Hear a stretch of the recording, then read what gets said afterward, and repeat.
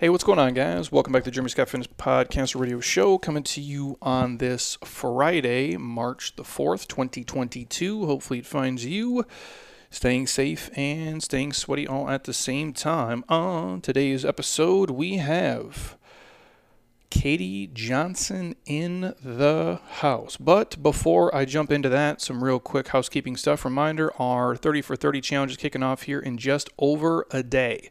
It is about noon right now on Friday, so if you guys are down or you're interested, just hit me up. The link is in the Instagram bio right now. Otherwise, the website itself is jeremyscottfitness.com/30-30-challenge.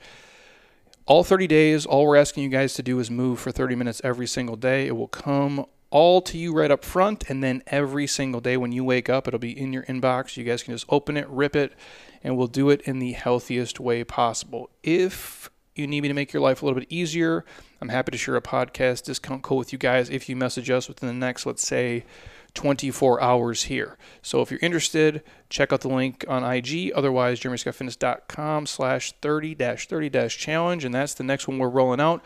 We kick off on Monday, but we're closing down the reg Saturday, probably around 5 o'clock or so we can get you guys rocking and rolling. Then we run the next one until, I believe, the end of April. So if you want to get down, check it out ASAP. And you guys already know this podcast is brought to you by my homies at Athletic Greens. It's the one thing I take every single day, and I never miss. If you're somebody who struggles to eat enough fruits and vegetables, and let's be real, all of us do, even myself at times, this would be the one thing I would throw into your life. So if you're tired of taking 14 different pills, or you just really have a hard time choking down, 4 cups of broccoli at every single sitting, this is for you. Right now, we'll give you guys a year's supply of free vitamin D, which you should already be taking, and 5 free travel packs with your first order. The site is athleticgreens.com/JeremyScott to get hooked up with all the free stuff. Or if you've heard me talk about this for 460 some episodes, or maybe this is the first time you have heard me say this, we'll send you a free sample pack to try 100% on us. All you have to do is message us wherever you can. If it's the contact page on the website, Instagram, Facebook, YouTube, LinkedIn. I don't care if you throw a note in a bottle down the Salt River. If we can find it, we will grab your address and send you a pack 100% for free. You can try it, see that I'm not completely full of shit, and then you can get all the free stuff from there. And let's be real, we have all drinking much worse things, especially in college, and that stuff was not good for you. This will at least help you be a little bit healthier. So again, hit us up. Otherwise, check out the site, athleticgreens.com/JeremyScott, and you are good to go. Whew. It's always a mouthful. Katie Johnson. Speaking of college. Welcome. Here you are. You. What is the worst thing that you can remember drinking in college? Or the worst shot you ever took? The worst shot was those the whiskey ones. What are those whiskey ones with all the stuff in it? It's like a turkey, wild turkey. Wild turkey's bad. What is the 3 wise men? Jack, John, and Jim, right? Yeah. Yeah, those are pretty gross too. Those are nasty. I don't mind whiskey. I'm not a wild turkey fan. Like worst shot, like the Irish car bombs are pretty bad. That is pretty bad. Remember in college those little Mickey hand grenades? Mickeys? Yeah. Well, Mickey's was gross in general. Yeah, those were gross in college. The Mickey's Ice House 40s. Yeah. I talked about this before on here, where it's like Edward 40 hands, where you tape a 40 to each hand. The problem is, like, I could drink the volume, but not fast enough.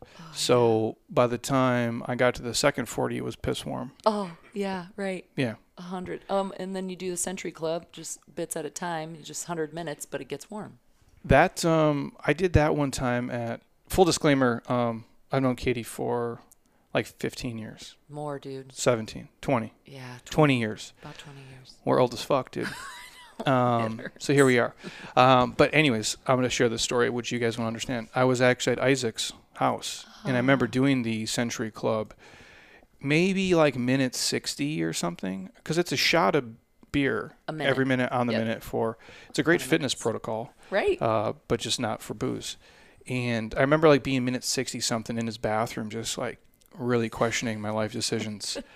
But you're a dude, so you just can't. Got to power through. Yeah, it was not smart. Yes. Anyways, who who are you? If you want to go origin story, or how did you get into how did you end up here today? So, yeah, origin. I ended up here today because I, a small town Iowa kid, coach's kid, played some sports in high school because that's what you do in small town Iowa when you're a 5'9" girl with a 6'1" wingspan. Did you play? Did you play all the sports? All the sports, yes. Volleyball, basketball, track, softball. Oh, and Palms for 2 years, dance team. Oh, respect. Yeah, right. And then went to Waldorf College to play basketball, which was where you were already holding it down a year ahead of me. So we went to school and we played some hoops.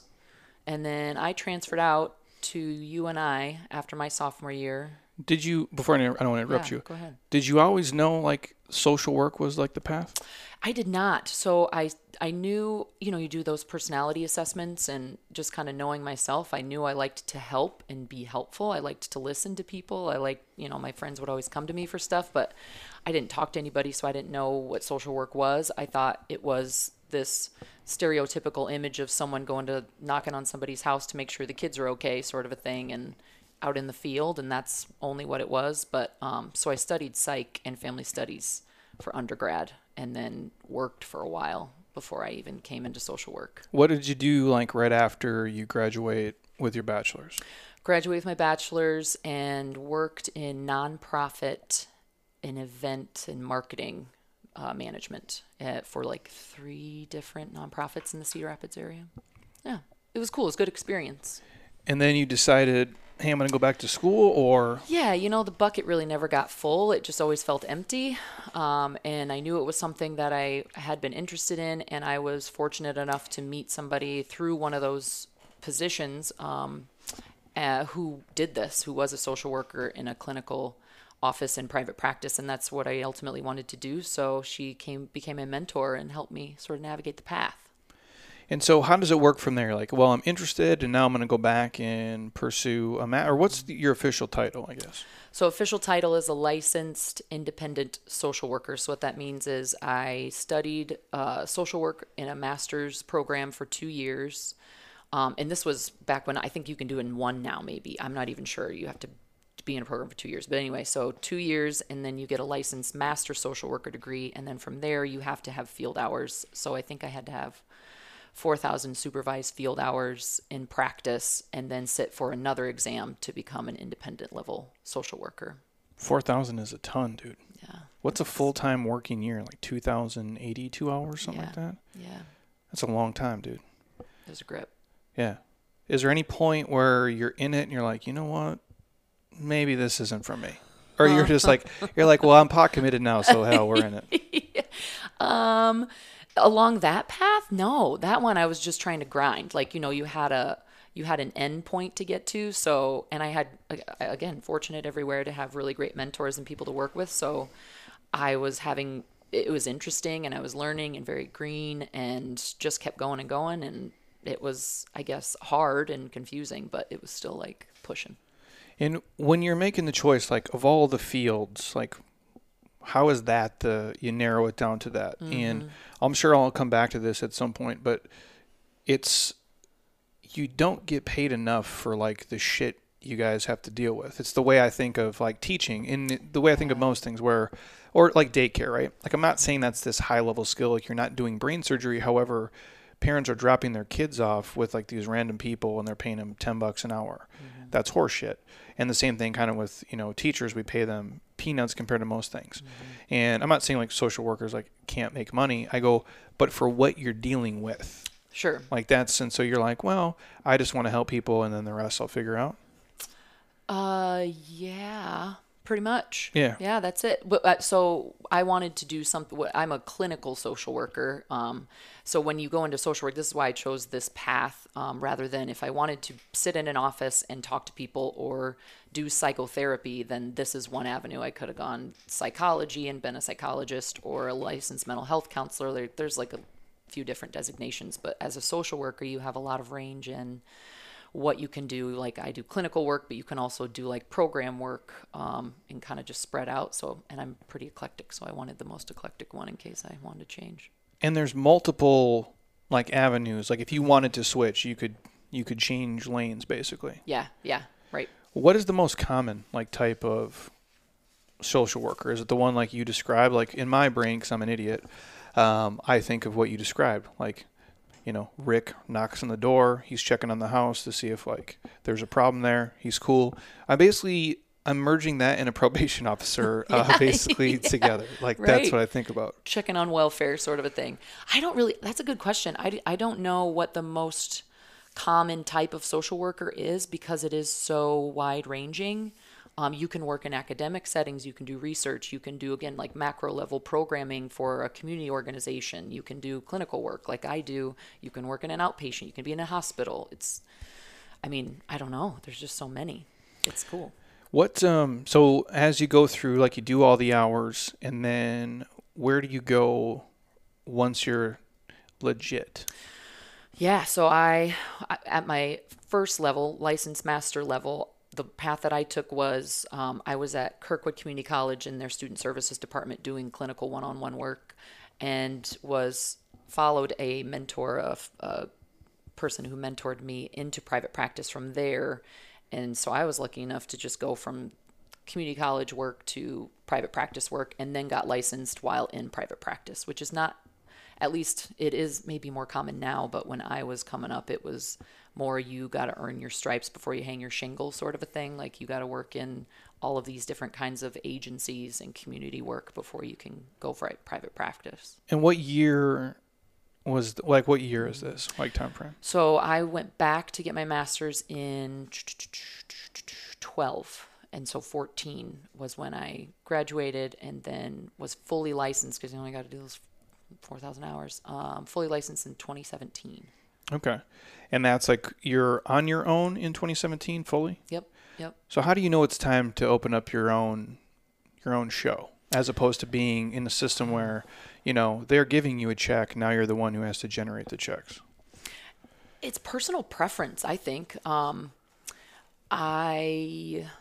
was working under, her name is Nikki, so I was working under Nikki in private practice as her employee, and then it was sort of always the plan between us that once I got my license hours, I would just open up my own practice and transfer all my clients. So I was really fortunate in that. But I think I knew that I wanted to do my own thing because, strip it down, I don't follow orders well. So I'm familiar. Yeah, I thought maybe we're just a bunch of fuck ups, everybody. That's the truth. You would be.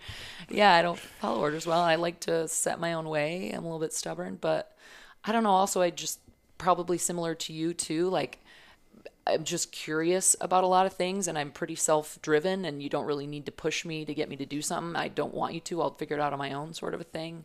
And I just like to have the freedom to see who I want to see, when I want to see him, set my own schedule, kind of all the things that you get to do when you go on your own. Well, and because they're two different things for people who are listening, who have been obviously most of you either work in a business or you're part of one or you're an entrepreneur. It's, if you ever read the book, Michael Gerber he has all the E-Myth books, and he talks about being, the owner, the manager, the technician. And those are all hats that you wear when you start for sure, but especially as you get into this, you being the technician is what helps people, but you're also the business owner. Mm-hmm. And those are two different things. And sometimes we see it here, physicians, whoever, they might be a great surgeon, but they're a dipshit in business. Uh-huh. So where does that acumen come from? Like, how did you know, what, I can actually make this work? Or I guess, what's the best part about being your own boss and the worst part? It might be the same thing. Like, the best part is pretty much what you just said. With my nonprofit management marketing experience when I came out of college, I knew how to hit the streets and meet people and get the word out and make connections and all that. And I knew how to make a website and social media and all that. So I had experience in that and really enjoy doing that aspect, but you don't get paid for that in my work. You get paid when your butt's in a seat and you're listening to somebody. So it's sort of the best and the worst of it, I would say. It's also isolating. In my work, again, I see maybe 25 people a week. So that's 25 hours of your work week sitting in a seat. And then on top of that, you got to do your notes and your research and your other related things to that one person. But then you also got to do your billing, and you got to answer the phone, and you got to do your booking and accounting and all this other scheduling stuff. And that I think while I love all of that, it's probably the most daunting aspects as well. And is it just you? Just me. Nobody else? Nobody else. Just me. I did that for a long time. Ooh, I have a biller. That is one thing that I drew a hard line, that I don't want to mess with insurance plans. So I work with a lot of people who come to me and use their insurance to pay for sessions. And she is certified in working with that, so I let her take that on. But yeah, I think also just you figured it out. Like it gets lonely. It gets quiet and just isolating. Well, yeah, there's a guy here. He does, shout out to Brent Orm. He's on a cruise right now. He's in New Orleans, and he's cruising around somewhere for like 2 weeks. He's balling out of control. Nice. He'll listen to this. And he's told me before, he's like, you're on an island. And he goes, I'm on an island too. And we can relate, but it's still my island, and it's still your island. And especially, like, he has a small team, I have a small team. But you were like where I was at, like on this, it's just you. And it can be draining for sure when you do all this stuff. I don't want to forget this. How many people do you see that are insurance-based versus like cash-based? Is there like a split? I would say probably 3/4 of people that I see go through insurance and about 1/4 self-pay, but that's slowly starting to shift a bit. I'm sort of changing my practice up and what I do and don't accept and what I will and won't work with. And so I think that will also have a natural shift, maybe split into 50-50. And how big of a pain in the ass like is the insurance stuff? It's pretty brutal. Yeah. It can be really brutal. That is why I have the biller. She speaks the language. Shout to Brenda. She's wonderful. She's actually in Florida. She moved to Florida. She did the right thing and nice. Got out of Iowa and moved to Florida. But she takes care of that. It's rough. And they have their way of doing things and their rules that you have to adhere to. And it's pretty rough. Because I'm imagining we've had friends where, they reach I don't know if it's a breaking point or where they're willing to, and this is a conversation I've had in here before and dudes maybe specifically, and I'm not saying women, but dudes are stupid. I'm a dude, so I can say it. We're just stubborn, man, and we're not willing to ask for help. Like, I can't say, I'll never speak in absolutes. Like, I love my wife, but she'd be like, you never do the dishes. I'm like, this is a lie. Like, I don't do them a lot. I go, but I have done them and I do them.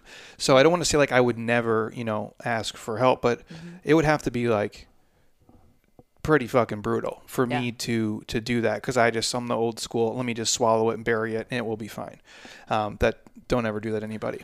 I'm sure the professional will say the same thing, but if you are trying to get help, and you call in and it's like, well, my insurance has to approve this, and this. Is that a barrier sometimes, like for people where it kind of like maybe it delays them getting help and treatment or like deters them or something? Yeah, it can work in both ways. But, because in some aspects it helps people get help because insurance is a resource and not everybody has it. And it is just a requirement. And if you don't have the financial resources, this is a method for you to get the help that you need in mental health or physical health, whatever that is. But on the flip side, it is limiting. There are some plans where maybe they don't have behavioral mental health coverage. So you can either not see someone at all and that's not covered, or you only get a certain number of sessions, sort of a thing. Or, like you need a specific type of treatment that, say you need to go into a hospitalization setting and maybe that's covered, but you're going into inpatient as you transition out, sort of a thing, and you can't get that treatment. So it just depends on the plan.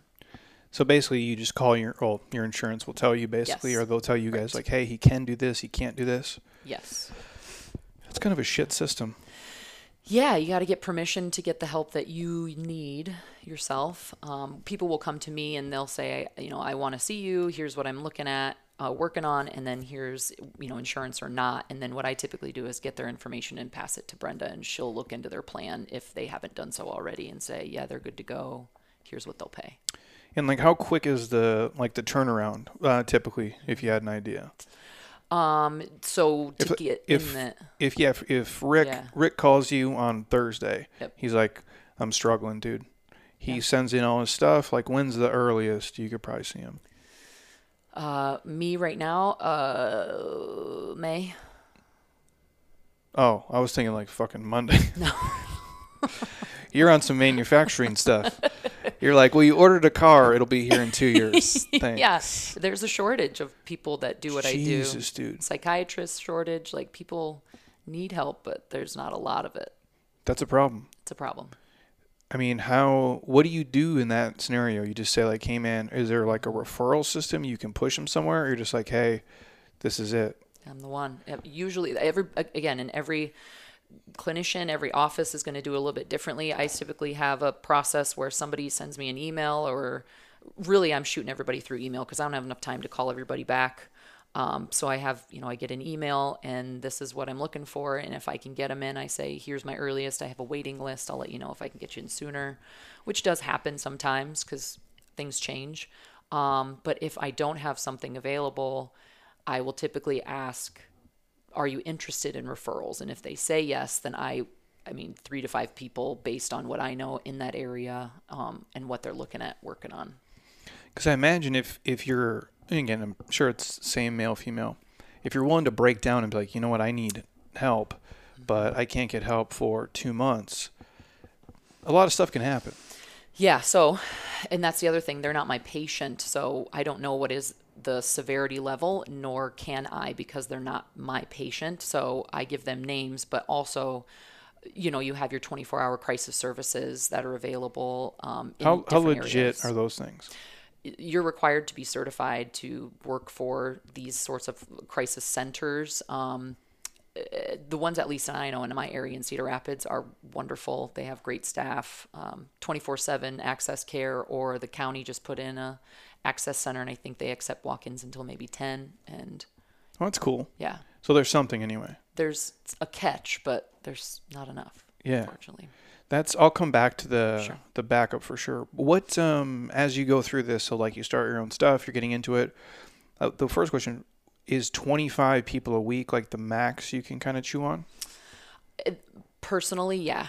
25 is probably pushing it for me. I'm kind of a feeler, so I should probably back it down. But I also... What does that mean?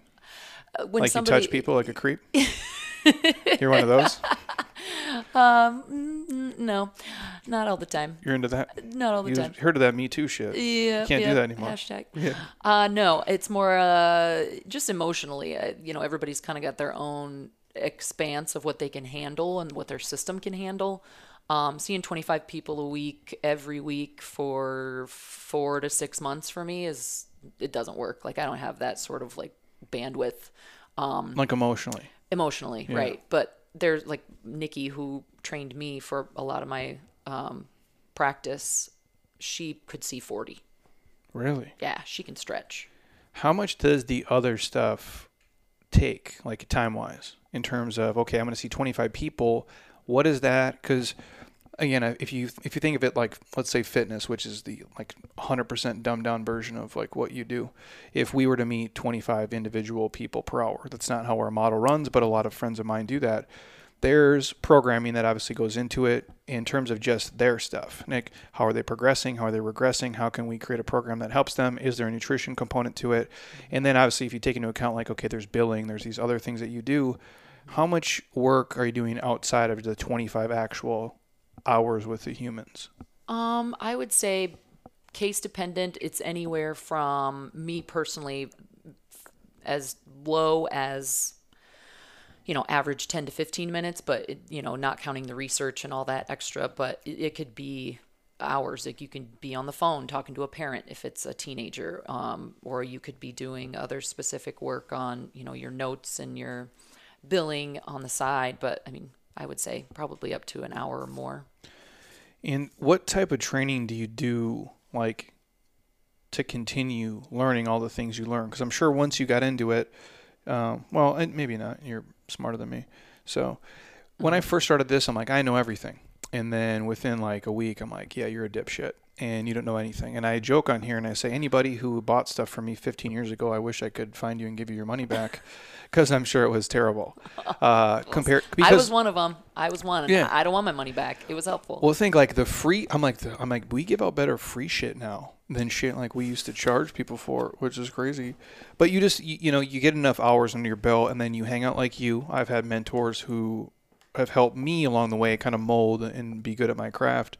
So what is the continuing education look like? Do you get to pick that, or is there certain requirements? And then even outside of that, is there some things that you kind of a la carte do because, hey, here's my specialty? Yeah, so state to state's a little different. Iowa, I believe, requires 27 hours of continuing education a year. Oh, no, a cycle, I believe. No, maybe it's a year. I better check on that. Don't quote me. I think it's a year, 27 credit hours a year. And then, yes, you have to fill in these certain gaps of subject areas. And then you yourself get to pick and choose from there what it is. So I like working with athletes. So I'll often do trainings that are related to working around sport. And like, what does that look like when you, like, if you have an example of like a course maybe you've done or something that you've studied, whether it's book, text, or like a lecture of, here's how we tackle this with athlete X, if it's old, young, whatever it may be. So one that I think have on deck coming up in a couple of months is like treating clients who have dealt with concussions. So since I'm not in a hospital setting, I have worked with, like, say, football players who have had concussions, however many they know about, however many they don't know about. And it's important to then you sit down and know, here's the symptoms that you're going to watch for.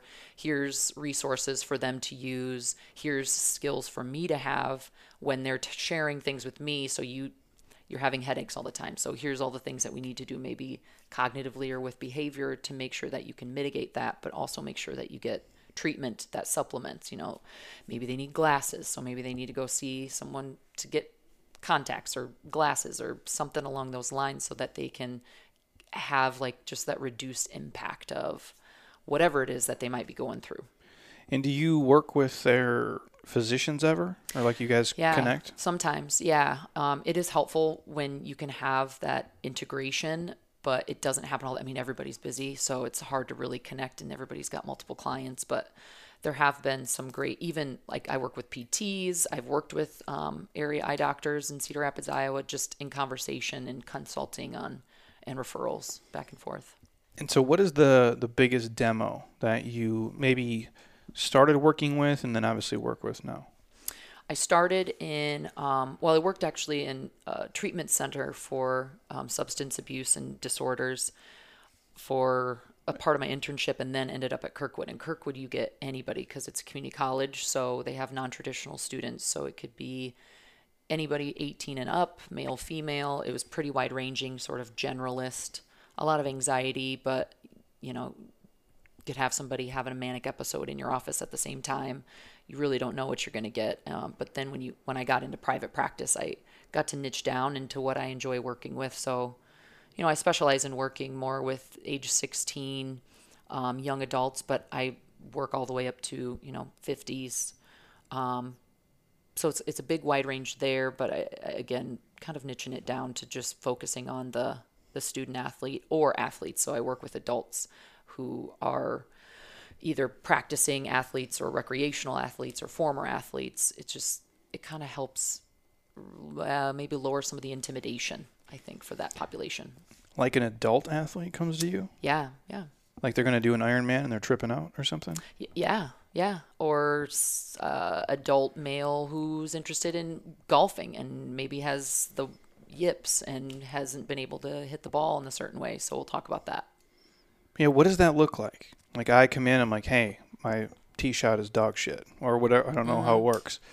And right. You're like their therapist, psychologist, kind of? Kind of. So you're like a mental coach, basically? Well, so I don't work with or specialize in working with performance issues. That's more of like a sport performance psychologist. So I'll refer them in a certain direction if it's that and only that. But what I've worked with, like a baseball player, a pitcher, and he couldn't throw and couldn't throw a strike for whatever reason, comes and sees me. Mom had passed away 6 months ago. So we're going to work on that. We're going to talk about that, and gradually that help that issue. But with other people, it's strictly sport performance, and that's not where I specialize. Okay. No, that makes sense. It's the underlying issue, not the issue itself. That's my practice. You're like the home warranty, right?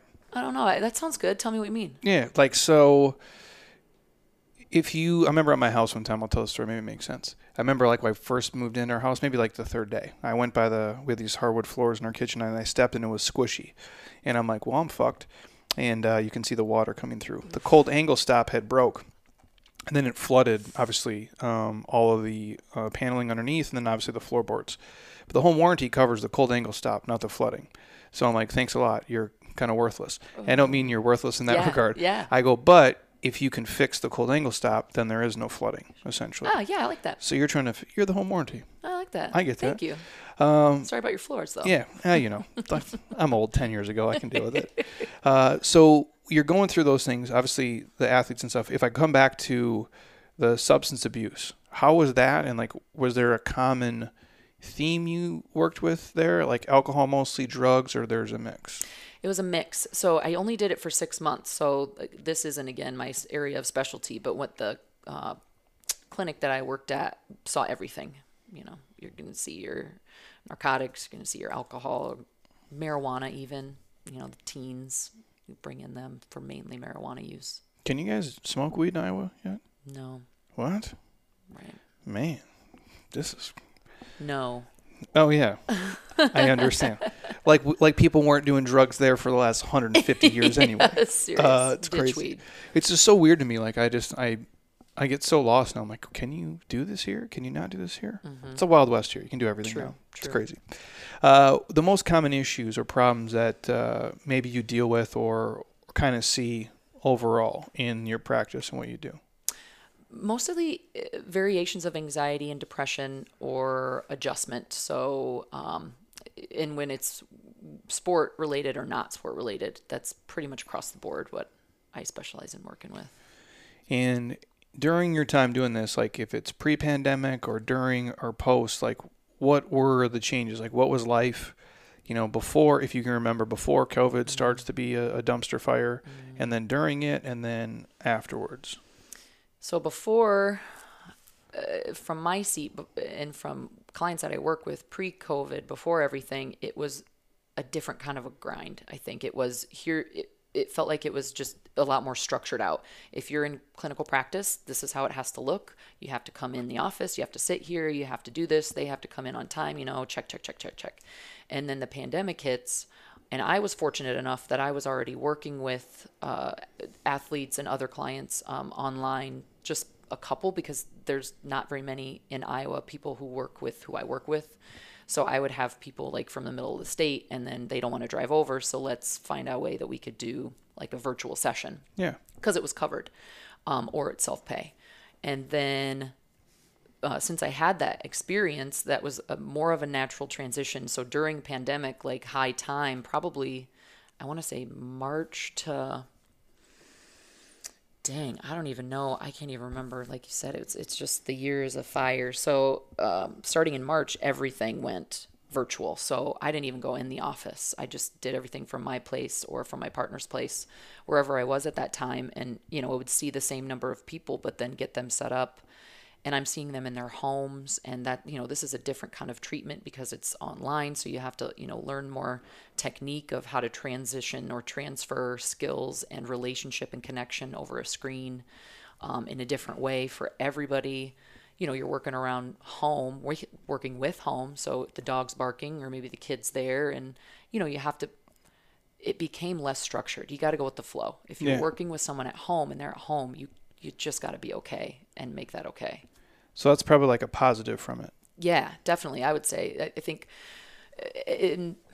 I like having the variation now. So post-pandemic, I am a blend. So I'll see some people in office. I'll see some people online. I can do a morning in the office and the afternoon at home. And that has been so awesome. I have friends that are in this work, and some aren't even back in the office. They're saying, you know what, this works, and insurance plans are still covering it because they didn't used to cover everything. And then pandemic, all of them went to covering everything. And now post-pandemic, there's some that do still cover, and some are like, nah, we ain't playing that no more. So your personal life, it makes that, it's more enjoyable. Yeah, I think so. From that aspect, having that flexibility that I can be at home and, you know, like in between sessions, maybe switch the laundry over, like that feels kind of nice. Yeah. Or if somebody doesn't show up because they've got to miss a session at the last minute, I'm at home and I can kind of do whatever I want. So it is kind of nice, I think, from that aspect. And then the negative about it, I suppose, like where if I'm thinking Zoom here, we don't do Zoom podcasts. I think they suck. I don't do Zoom workouts. I don't do any of this shit. Hard line. It's not. It isn't good. Like I remember doing. A friend I grew up with, he coaches University of Minnesota Morris baseball team. And I remember talking to them like during the pandemic. And this is the first time I thought of this. These kids are the seniors for sure. They're not going to play. Like they're done. And I'm sitting there until I got off the Zoom call, and I was happy to do it. It's 12 people on a screen. It's hard to even like deal with it. And the barrier to communicate is more difficult. Like when do you start, stop? There's a slight delay. But I got off it. I'm like, imagine if I was like going to be done playing sports and this was it, and you just didn't get to play, and you didn't get to decide. I'm like, how shitty like their life would be, which is a different topic altogether.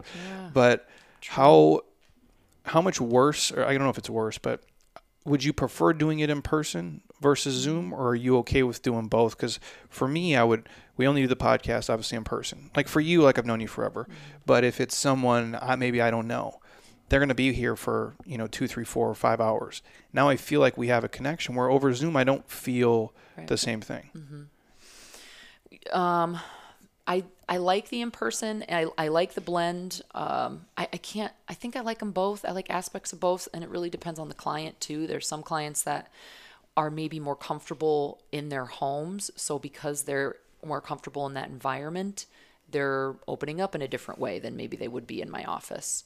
But there is, going back to during pandemic time, like Zoom fatigue was real. Like you're looking at a screen all day, your eyes are tired, you're got a headache, you're sitting in the same seat, you're not getting up. So, and then you have other issues that pop up from that. So I like to have the combination. And I think if I had to choose, I would probably pick in person, but I do like to be at home too.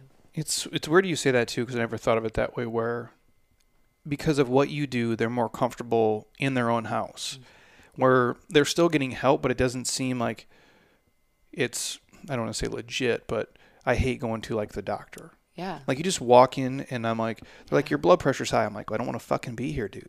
I just don't, because you're not going to tell, what's the best thing you're going to tell me? You're normal? I'm like, otherwise, this is fuck. Like, I just don't like being in the environment. And you just can't be relaxed. Yeah.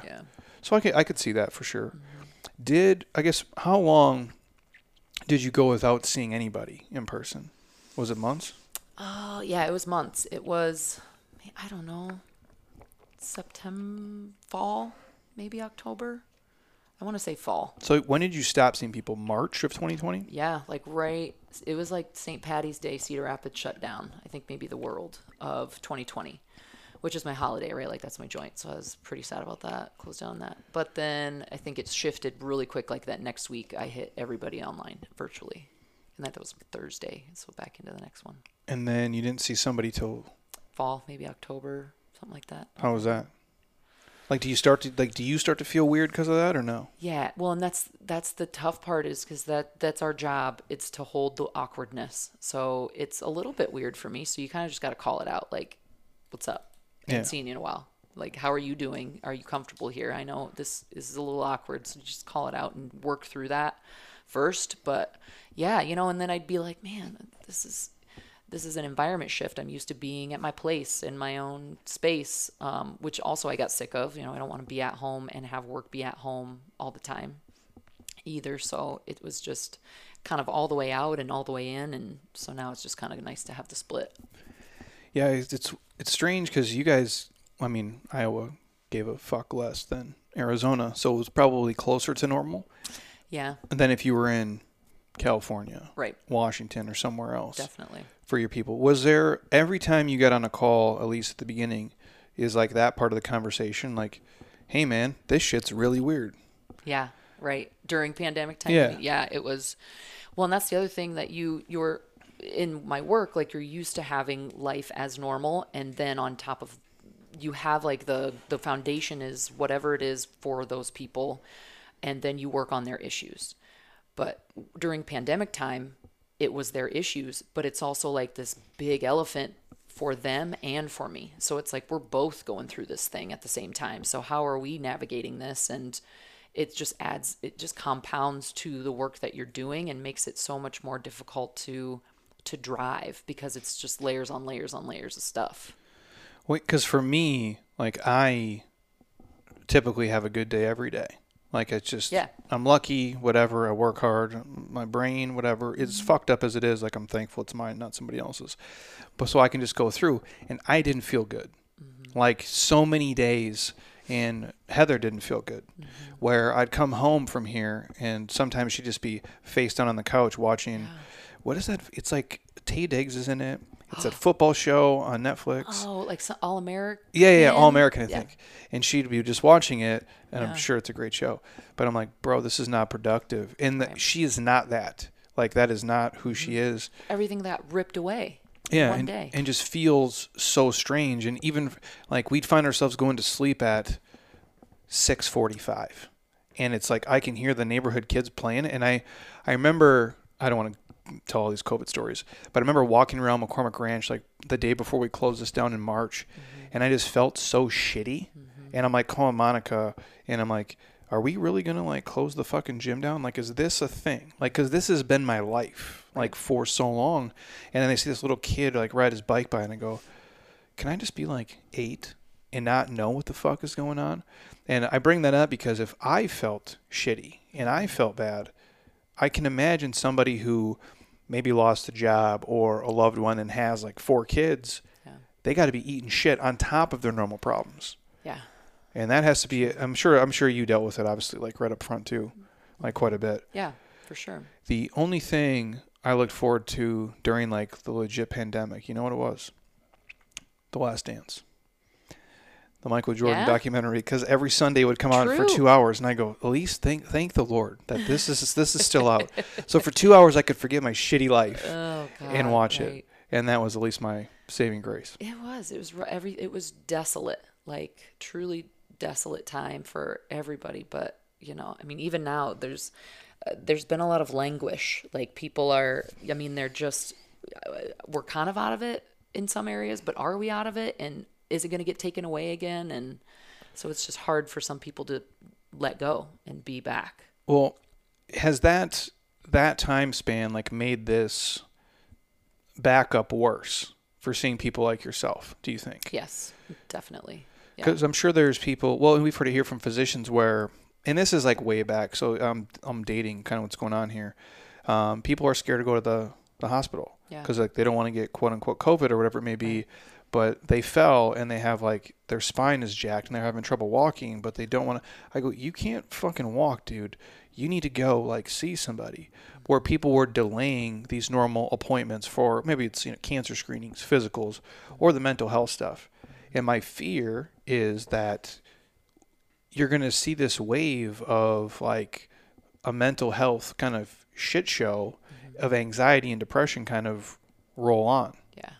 And that's if people get treatment, so there's some people, like you're saying, if they're not going to the hospital, there are some people who are dealing with mental health issues and they're not getting treatment. So yes, there's an influx with me because also if you have virtual option, then maybe you don't have as many people miss sessions. So it's, they're keeping their sessions and they're able to make more sessions, which, closes that window for people to come in. But also that there's not enough to see everybody, enough providers to see everybody. And then also suicide, higher rates of mental illness, all these other effects if people don't get help or can't. And is there a time like you're going through this and maybe even since you started your career, like who do you talk to? Like who do you, like my wife will unleash on me, I'll share my shit with her. Usually it sucks because like the person you're the closest to, usually you're the meanest to, True. Which really, I don't understand why we do that. Safe space. Yeah. Yeah. Like, and I'll joke with her. I'm like, just treat me like I'm a coworker. Like, just treat me like I'm your boss or a Marriott employee. Because like, what the fuck, dude? I'm like, I didn't do it. I'm on your team. Like, you know what I'm saying? Like, we're teammates. Yeah. Like, but yet we'll do that. So because of what you do, I'll hear a lot of stories here. I'm sure it's like, 1/10 of what you hear.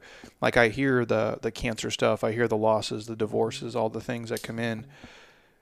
How do you basically compartmentalize that or separate it from your normal life? And does some of that stuff like stay with you?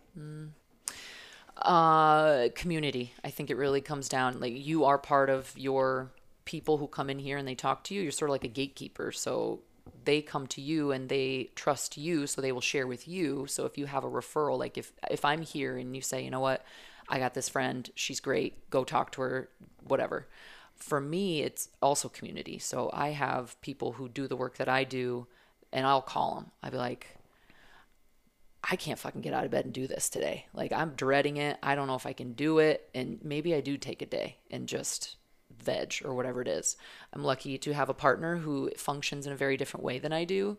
Probably more similar to you, and where I get just sort of crushed and like I need to just be and not do anything and just kind of maybe be a potato for a little bit. He's like, all right, you want to watch a movie? You know, big deal. And he's just, I think that he sees and is helpful. So community, and I have really great friends that, you know, they, I think, don't fully understand because I can't talk about it, right? So I go home and I can't talk about it's protected information. Yeah. But also you just have to have a really important self-care routine for yourself, which I will readily admit that I don't necessarily practice as much as I should. You know, like have good boundaries on where you're putting your energy and what is it that gives and doesn't give you energy, and make sure you engage in those things and rest and self-care and however that looks. Like, how often does like something like someone shares with you, do you take it home? Like, does it stay with you? Or can the most of the time you just like, you leave it at the door and you kind of go about your life? I think I'm getting better at the leaving it at the door part, but I don't think that I take specific cases home, but I do take a weight home. Like if it was a specifically big day where I had somebody come in who had maybe like engaged in like self-injurious behavior over the weekend since I last saw them, or someone is having just such high anxiety in school and they can't really function, and, you know, things that we're working on just aren't effective. You know, for me, that it is a big weight because I want to be helpful, and I have to understand in my role all the time, remind myself like the power's in their hands, and that's always something I have to just come back to. So it's not necessarily case by case as much as it is just a combination and compounding of what's going on. So most days I'm sure you wake up and you're like, you know what, this is what I'm supposed to do. This is my craft. I love it. Yep. And then maybe a handful of days a year, you're like, what the fuck? Well, yeah, in the last couple of years, there's probably been more than I'd like to admit, but it's still like, okay, you know, take care of you so you can help other people take care of themselves. And I do really love what I do, and all the people that I get to work with are really incredible, honestly. Like the things that I hear and the things that people like me hear, it's hard, but you also get to witness people's resilience and strength like right in front of you. And sometimes I'm just taken aback, like, you just went through all that and you're still sitting in here talking to me like you're going to get through it, and you have this little, even if it's a little bright light, and you're holding on to that. I'm like, oh, well, shut up, Katie, figure it out. Perspective is real. Yeah, for sure. Major. I guess probably that's a benefit of like doing what you do. You can hear, the saying is like, we could throw all our problems in a pile in the middle of the room, and if you could see what everybody else is dealing with, you'd run back in and grab your shit pretty fast. This is, yeah, like, it's true. That's kind of how because I hear people all day and I'm like, okay, dude, maybe don't be an asshole today. Like, don't be a dick. It's easy. Well, here we call it luxury problems in Scottsdale, right? Yeah. So I'll use the example where someone will come in and be like, my Porsche got a flat tire and their whole day is ruined. And now, albeit getting a flat tire sucks. Sure. But you're driving a $150,000 car, bro. Like, you'll be okay. Patch it up. Yeah. And then you see like, oh, we're having Ukraine and Russia are going fucking crazy. And you're like, okay, if the line at the coffee place is long, like I can. Yeah, my bougie ass coffee, I can still spend my $5.50. So you get the perspective at least there. Yeah. But it has to be a grind sometimes because even for me, like, I love like what we do here, but it swallows you. Mm-hmm. It's consuming. I call it, and you've built your business like me from a thought in your brain. Yep. It's literally made up. Like, what's the website?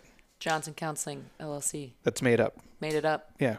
I just literally sat in the attorney's office like, I don't know, fuck that. Do that. Sure. Let's just put my name and put fitness behind it. Here we go. Like, what the fuck are we doing? This is made up shit, but like this we do. And I'm sitting here, and then you build it over time and it becomes like this. If you watch like the show Dexter, It's like your dark passenger. It's your kid, basically. Yeah, right. Like you've molded this and you care about Baby. it. Yeah. Like you care about a person. Well, it's like your heart. It's like a manifestation of you.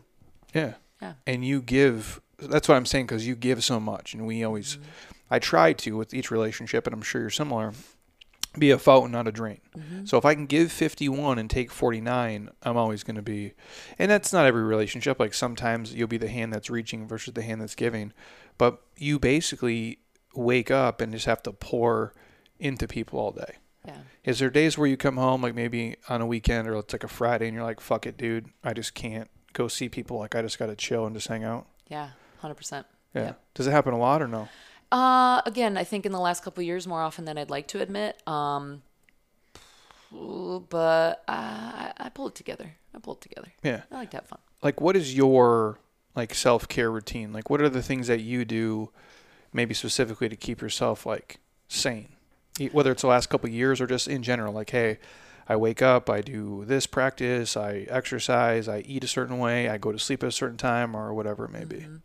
I think the thing that I think mentioned before that I have to keep coming back to, there's obviously we got Pelotons. I really like to ride my bike. Oh, you guys are those people. We got those. Here we go. But it is a really good bike. It does help. We don't actually do, I'm in a sidebar there. We don't actually do as much of the instructor stuff. It's usually just get on and crush for, an hour or so. But I mean, it's a good bike. I mean, you have a bike tattoo. This is not a real. I was gonna say, I'm like, you have you guys have fucking real. bike tattoos. This is not real. I'm starting to worry about This you one's guys. real. This is not real. Oh my god. Yeah, I knew. I should have probably told you beforehand. Like this is because look, you can see it. I slept on it. So last night. Where's that from? We gal in a group that we're doing the bike trip with got them for everybody. So like 2-week tattoos. You guys are riding, where are you riding bikes to? Just around Arizona or around Scottsdale, back and forth from the west end. And we'll go like a 50-miler and come back, and then next day do the same thing. Oh, so you guys legit ride bikes? Yeah. Yeah. Yeah. Because we have some tri people here. Oh, sure. Yeah, they're crazy. Iron Man guy right there. Oh yeah, we got a couple. He's a psychopath. He'll be like, "Oh, I'm gonna go do an 85-mile bike ride today." I'm like, "What the fuck? What is wrong with you? That's where you drive your car, you psychopath." I know. Well, but that's kind of more solitary activity for me is what I need because I think I'm more. You think about the introvert extrovert. I think I am naturally more extroverted, but also can just flex and be by myself at the same time. And it's about really just finding that balance for me because I'll sit and listen and listen and listen and listen. And then I'll go out with friends and listen and listen, listen, listen, or go see family, listen, and listen. And it's just, I got to not listen or I got to save my fucks. Yeah, I get that. Yeah. So exercise is a huge part of it. Yes. Is there anything you read? Do you meditate? Is there any of those things? Yeah. It's not like a meditation practice traditional, but meditation's pretty flexible. I have to have at least an hour every morning to gather. Like it's sitting in the quiet, either if it's with my dog or just a cup of coffee, and I'm either reading whatever book I'm reading at that time. Amy Cuddy, Presence is what I'm reading right now. I really like that book. But also just it's quiet. I don't have the TV on. I don't have anything on. So I have to just start the day that way every day. And if you don't, does your day kind of just get funky? I think I get funky. I'm probably not as nice. Yeah. Or, not as nice. I hear that. Well, again, like that's such a, I had David Romanelli on here. He's a huge meditation guy, crazy. I had Sergio Rojas on. He actually hung out with the Dalai Lama for like a month. What? Some crazy shit. And he's like, do you meditate? I'm like, well, I tell this story all the time. This car's going to go one of these days. That's a whole different story. But the legend of it keeps growing, so I keep holding on to it. About 5 years ago, my car battery died. They basically die every year in Arizona because it's 200 degrees. Oh, okay. Took it in. They're like, hey, do you have the code for the radio? I'm like, nah, dude. He's like, well, if you just take it back to like, Honda or whatever, like they'll fix it for you and your radio will work. Well, clearly I'm not going to waste 30 minutes doing that shit. So for the past 5 or 6 years, I've had zero sound in my car.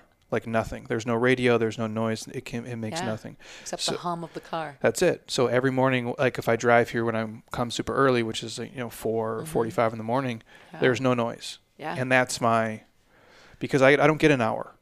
I wake up, do my shit. My dog wants the treats. Boom, I'm out the door. And by the time I key in here, these guys are a foot behind me. Yeah. And they're like ready to talk and hang out. And I'm like, you guys, I need like 5 fucking minutes because I'm going to lose my shit. Huge. Yeah. So I was just wondering, like, and then again, when people leave, like when you guys bounce from here, I'll load this. No one will be here to be quiet. So there is something to be said, like when you are pouring into people all day. Well, and think about the world. It's just we're always going. And in some personalities, they're always going. But if you don't sit and just be and listen, you're going to miss your own signals.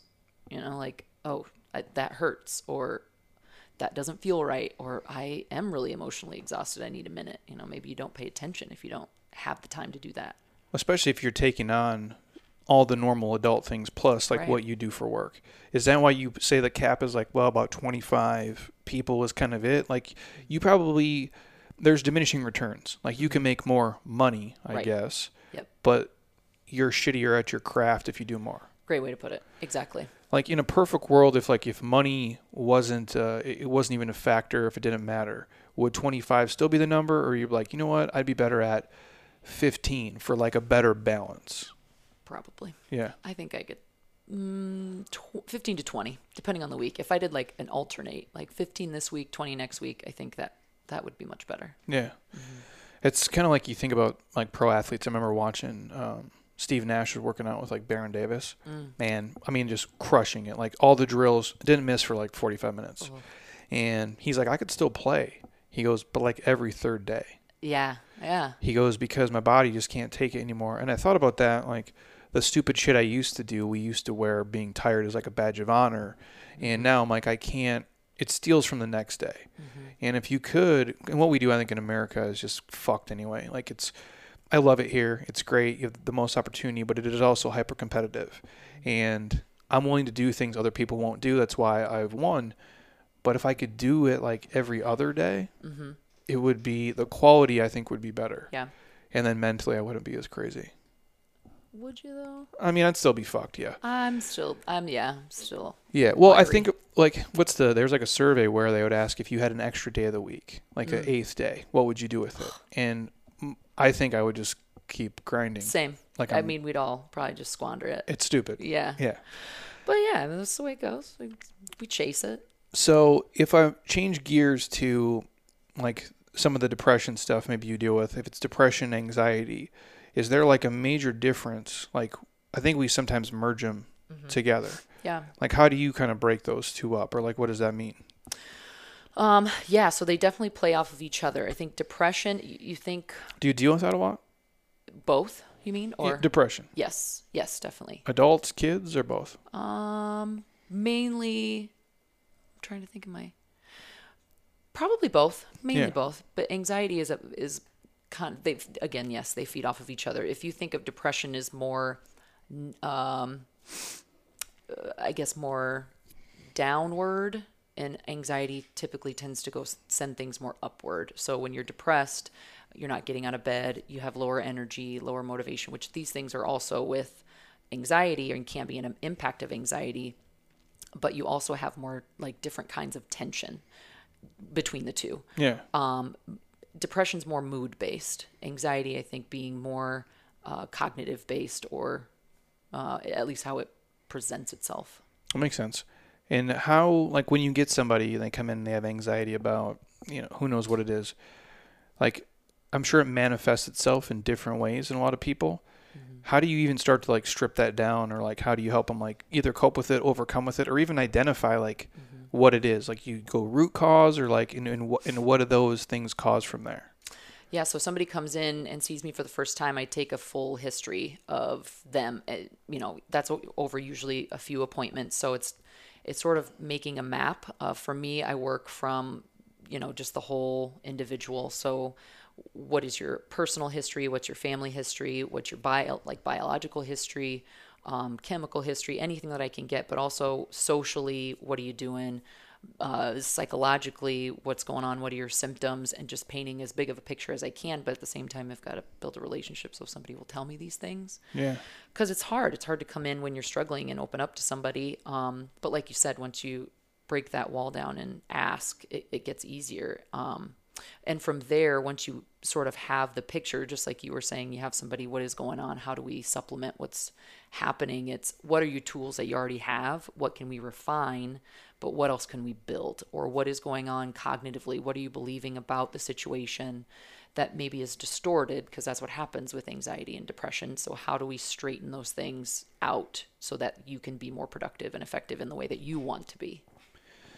It has to be tough. I'm sure. I guess, how far do you go back when you ask them? Like, you're talking like childhood shit sometimes? Birth, really. I mean, when you think about attachment, so if you have a child who's born prematurely, you're going to have health effects on that child depending on what it is. If you have a missing parent, if you're raised by a single mom, or maybe dad was there but worked a lot, what was that like? How did you form those relationships, and how do they show up in your life now?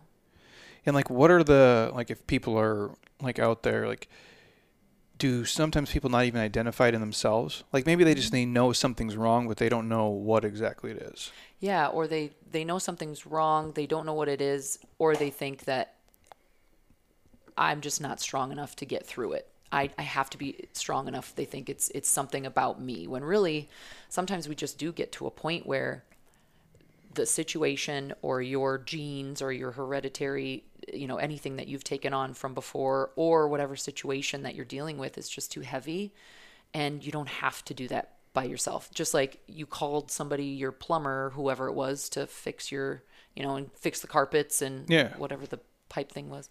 Cold angle stop. That thing. Yeah. Yeah. So, you called somebody because it was outside of your skills. Yeah. It's a problem to the point where I need help. I'm going to call somebody. Same thing. And a lot of times, like, maybe maybe you don't, like, do their partners, like, recognize something's wrong? Yeah, parents and partners getting that, I guess, evidence and objective view is really helpful, because, maybe that's not top of mind for them, because maybe they're just so low energy and can't get out of these things that they're not noticing what they're eating, or they're not noticing these other different habits or things that are happening in their life that could be contributing to it. It's crazy, too, because you can live with somebody and we're so busy in our own shit all the time. That's why I'm not a huge fan of when people worry about, and I'm sure I'll touch on this in a second, where the comparison stuff with social media and with kids and different things. And I don't have a lot of gifts, and my parents, taught me some things, a lot of things they did, and I just had to figure it the fuck out. But the one thing they never did was, like, tell me I couldn't do something, and there was never this emphasis that I should care what people think, which is a gift and a curse for sure. But it's probably the greatest gift, one of them, that I've ever gotten, because I don't have this thing that so many other people have, where, like, they care about what everybody else thinks.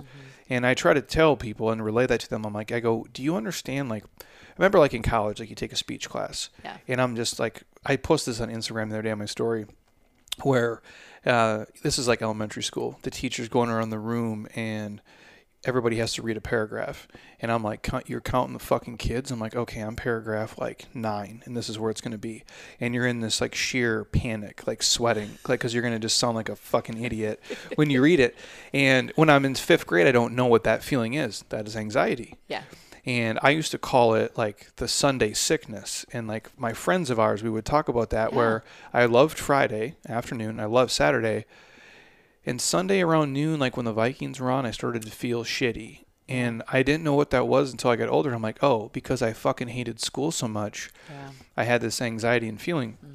And I tie that in because in college, I remember being in speech, and I didn't speak the way I do now. Not that I speak great, but it's night and day from the kid I was. I realized, I'm like, nobody gives a shit what I'm talking about, because I don't give a shit what they're talking about.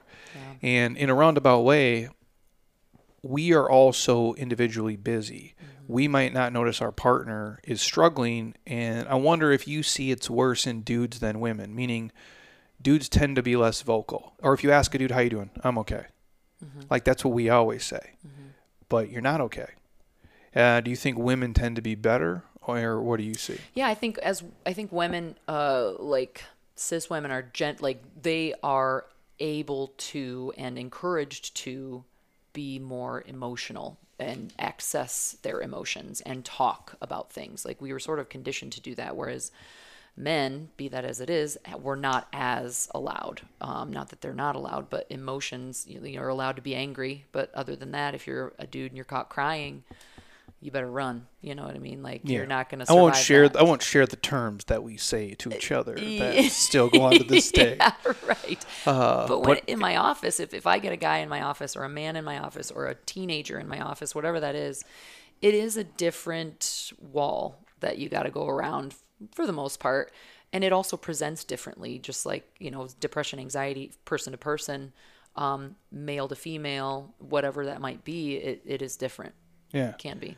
Is there a major difference you see between dudes and females in terms of it? Or it's just harder to crack a dude, I guess. But I mean, if he's there, he's already coming for right. help. Yeah. I guess my fear is that dudes just don't even take the first step.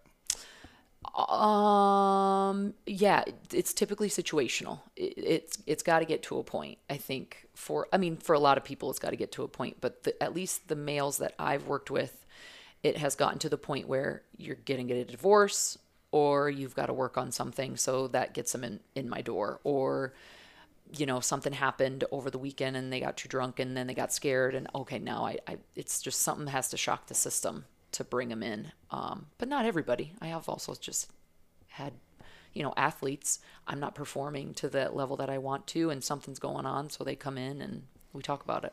And just strip it down and try to find the root of what's going on. And then what do you give them, like tools to move forward, or how does it work? Honestly, it's sort of a placebo effect, I think, just to come in the office. Yeah. Just coming in, having somebody to talk to where you're not judged. And even if you judge yourself, somebody's like, hey, that's pretty rough, dude. Do you think you need to talk to yourself like that? What's helpful about that? And it sort of, you can see sometimes it just sort of shifts, and then they leave and they come back again, and I chewed on this, and it builds on itself. It's weird how that works. You can, if you don't feel great or you think something's wrong, we go on Google and self-diagnose, which is... Oh, yeah. Dr. Google. Yeah. Or Dr. TikTok now. Is that a real thing? You don't know how many times I have people come into my office. Wonderful TikTok. I think, obviously, the internet opens up things and resources and information, but also... Gift and a curse. Gift and a curse. You get to interpret that and apply it to yourself however it fits for you and however you need it to, sort of a bias kind of a thing. So people come in, I think I have bipolar disorder. Let's talk about it. Because people on TikTok share that shit? Yes. First of all, I cannot say bad things about social media. It has changed my life in ways that would never be possible for a ghetto-ass dude like me. However, I can't fucking stand TikTok, dude. Like, I'm so old. It is so loud when I log in. I go, why is there a girl screaming right now? Or a mom wearing no fucking clothes, and why am I seeing this? I didn't click on anything. I go, we posted for business, but it just, I'm just in fear. It's overwhelming. Like, just how much is there. It's wonderful, but it's overwhelming. The stimulus. Yes. It's too much. I enjoy the internet, and I enjoy this format, obviously, because you and I can catch up, hang out, but it's not my time. And I can be social, and then I can turn it off. Right. I look at like a TikTok type feed as like going to Coachella, which seems like it'd be like one of my worst nightmares. Like being trapped with like 800 people doing fucking Molly. Like those days are over. Stampeded. Yeah. Yeah. So people do self-diagnose like that. Yeah. Well, and I think it can be helpful because it helps them see, like I go through that too. Maybe I should talk about this. So it allows people maybe to open the door to something, but I'm just glad that they hopefully have somebody with some training that can say, you know what, that's actually not what's going on, but there is something going on. Let's talk about it. So it's like surface level. You could maybe see what it could be and then take the next step and actually get help from someone. Right. Follow the steps. Well, I look at that too. Like you can convince yourself of almost anything. Anything. So like, if you don't feel great, then you go to the doctor and then they tell you you're fine. All of a sudden, sometimes you just feel better because somebody told you. And it's sort of a emotional Band-Aid in a sense. Like I was struggling in this hurt and somebody helped me feel better because our emotions, I think you probably do this in your work too, your emotions psychologically, your mental, all these things, physical, they all intertwine. And if one's off, the other two got to compensate, and they might not always be on the same page. So how do we get them on the same page, all fire in together? So you give them essentially like, is it a homework sometimes? Sometimes. Yeah. Yeah. I try not to do that. I work with college kids. I work with like high school. They don't need extra work, but it's like, how I don't about mean you home. chew on I don't mean this? homework like. But extra work, but it's like, Yeah. how about you chew on this for Yeah. the week? Sort of a thing. That makes sense. Yeah. Yeah, it's multifaceted for sure. Gain awareness. Yeah. I just say, just work out through it. Just have a shitty day, just work out, you'll be fine. Mm-hmm. That's my number one. But that is if that works for you and that's your tool, then you got to use that. You know, Yeah. if you're in my office and you're saying this is what helps, I'm like, well, okay, do it. Do that thing. Yeah. Sometimes I think for people we get lost in, it has to be this complex. Yeah. And if you just do the things that make you feel good, more often than not, it's great. And I'll give the example. I've shared this on here before, like during the pandemic, where I'm like, I don't feel good. What would I do when I would come here? I'd work out. Sometimes my workouts would even be shitty because I would feel weird, and maybe because I'm like, is this ever gonna be fucking over? Because I'm listening to these assholes on TV saying we're never going to shake hands again, which, first of all, insanity. Because I think of myself, I go, if I was 18 and somebody told me that, I'm like, I'm out drinking 20 beers at a time, trying to have sex with anybody I possibly can. I go, we're not going to shake hands. I go, are you fucking crazy, bro? But you're gonna have sex. That's okay, apparently. Yeah, but like, how would you control a college kid? Like when you're in Right. your heyday doing dumb shit. Right. So I knew it would be over, but that's my rational brain. But as then I watch the news or something, which I watch nothing. I can't anymore. From him. I'm not a fan. Although if you ever hear Breaking Points is a great podcast. Okay. Crystal and Soccer. They used to be at the Hill. He's kind of more right. She's kind of more left. They just kind of share things at face value. It's not Okay. like Breaking Point, you said? yeah. Okay. I'll send it to you when we get off. Cool. But I do watch. Anyways, I couldn't watch anything, and I would feel like shit. And I found myself, I couldn't even watch like negative shows. Like if one of those dog commercials is on, where they're like, "Oh, help rescue this dog," like turn this shit off. Fatigue. Yeah. Emotional fatigue. And so all I would watch is I watched 8 seasons of Log Cabin Living. And I'd be like, Heather, look at this. We could buy this mansion log cabin on the lake in Wisconsin for $260,000 if we just move. And then it would like show it in wintertime. And I'd be like, never mind. Cancel. We're not doing that. I go, but it was like, that's all I could do. Yeah. I'd like watch that if The Last Dance was on, or like The Office. Just things that made me feel good. And I would say, I can't watch a movie that's sad because I already just feel so fucked. But I could identify that in myself. Sometimes I don't awareness. think people can Yeah. do that. Well, and that's another thing is people sometimes the things that they're facing, whatever it is that they're going through, I don't like that. I don't want that anymore. So they'll put it away and they won't have access to that part of themselves anymore. So like maybe I don't like aspects of my body, so I'm not going to pay attention to that anymore. Well, now I'm not getting the signals that I need because that's a way of coping. It's one of many ways of coping. Yeah. It's kind of like ignoring it. Yeah, kind of. But those things aren't really, like, that's not a problem. And I'll ask that in a second, because you do work with females, obviously, and probably like some specific female issues and things like that. I know I wrote this down somewhere. The body image stuff, which obviously in our world is a huge piece. I've done a whole podcast on like body dysmorphia. Yeah. All of us who are like me in this world that look a certain way with no clothes on, we're fucked. Like in one way or the other. And I don't mean it negatively. Like I'm very thankful. I'm very happy. I'm in a good place in my brain and how I look and feel. But it probably wasn't until I was 30 years old and I'd already been on, I don't know how many magazine covers, these giant billboards at all these fitness things. I'm already this person. And I remember walking by and I'm like, oh, you look pretty good. And I had been doing this for damn near a decade plus at that point. Because what I found is when you have this kind of body dysmorphia, and I'll let you run in a second, you get out of the shower and you look at yourself in the mirror. And what most people tend to do is we focus on the negative, not the positive. So if we have 2 or 3 things we don't like about ourselves, we'll stare at it, we'll scrunch, we'll touch it, we'll grab it, we'll move it. And it creates this almost, psychosis, if you will, in your brain of thinking you're too fat, you're too short, or I'm generalizing women here. I need Botox, I need fillers, my hair is gray, whatever it is. And then we hype it up and it creates this anxiety and it creates a problem that it's real to them, but it's not real to the rest of us. Like, I'm sure you see some of that stuff. Yeah. Well, and I think if any girl, if I'm working with athletes, especially any female who comes in is probably circling that, but I have this list of symptoms that is all available, and many of them body image concerns, because it's either how they look or how their body has changed. So I'll see athletes who are maybe done participating in their sport, and obviously you're not working out in the same way, so things change. And how do I deal with that, and what does that mean, and what does that mean about me? And just like you're saying, it becomes sometimes obsessive to the point where we're rewriting what we think and believe about ourselves, and then that is the truth that we see in front of us. Yeah, it distorts reality. Yes. Like super quick. Yes. And I imagine the longer you do it, the worse it gets. Perpetuated, right? And like, where does that, is that a natural thing? Like, do you think it comes like, my old man, like obviously doesn't exercise. He looks nothing like me, in terms of like physical body. So no one put that on me, but me.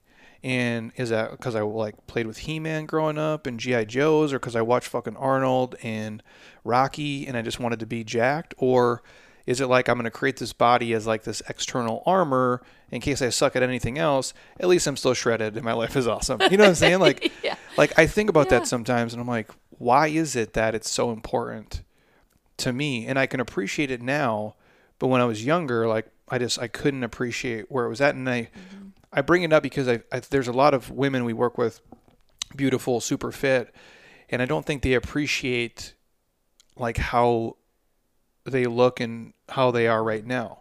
And one day they'll be 77 and be like, fuck, when I was 45, I was a smoke show. Yeah. Like I should have appreciated it then. I know, like that picture I showed you of us, I'm like, you know what, we look better now. I think so. I think we look way better now. I look older. I look way more like Bruce Willis now than I used to. I also, yeah. But I had this talk with David Jack, and John Berardi was here a couple weeks ago, and I've shared this a million times. David Jack asked me the question. He's like, would you be okay if your body was taken away from you? And I like to give the answer of like, oh yeah, I'd be okay. But I'm like, no. Like I wouldn't be okay right away, because it's like you've put so much time into it, and it's our business card, whether we like it or not. Yeah. And when you are so, I guess, overly obsessed with certain aspects of it, I don't know, you see yourself in this negative light that nobody else does. So how do people get out of like that shit? You're writing a story, and somebody else is going to write a different story. It's really, I think, I do what I do, but just like you, there's a lot of shit I don't know. Yeah. But from what I've seen, what I experience, it comes down to fear and power or control. Both. Power and control, probably. You know, we go to these things where we can feel a sense of control. I can't control that my partner is, breaking up with me or whatever, but I can control how much I do and don't eat. I can't control what's going on in Ukraine, and that's really bothering me and all these things, but I can't control how my body looks. Like having some source of, just like you're saying, my body, my armor, that is something I can control. I can't control who comes to me, and I'm afraid of that, but I can have this armor and I can control that. So what I typically do, and what I hope, hopefully it works and is helpful. It seems to, but it's working on the fear. And so let's tackle the fear. And where do you have control in your life that you're maybe not giving yourself credit for having? And what is so debilitating about the fear? How can we work with that? Because fear is normal. We need it. Don't get rid of it. But how can we make it adaptive rather than maladaptive? Or like, what did they say as kids? What is like, there's like the good stress and the bad stress. Yeah. Essentially. Right. You need both. But the worrying. Yeah. It's like a rocking chair, I say. Yeah. Something to do, but it doesn't get you anywhere. Nice. And if I think about it in terms of aging too, just because this is fitness and it is vanity driven, even though like we do it from the inside out. So if you work on everything inside externally, like you can, look, unless you're crazy, kind of the way you want for the most part, but you're going to get older.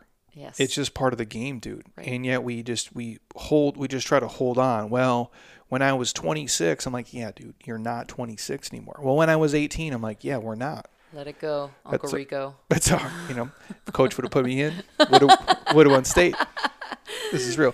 Napoleon Dynamite for you guys who don't know. Yes. So if we talk of the sports-related stuff, I've had Colleen Fosh on here a bunch of times. She, national champion swimmer at Cal.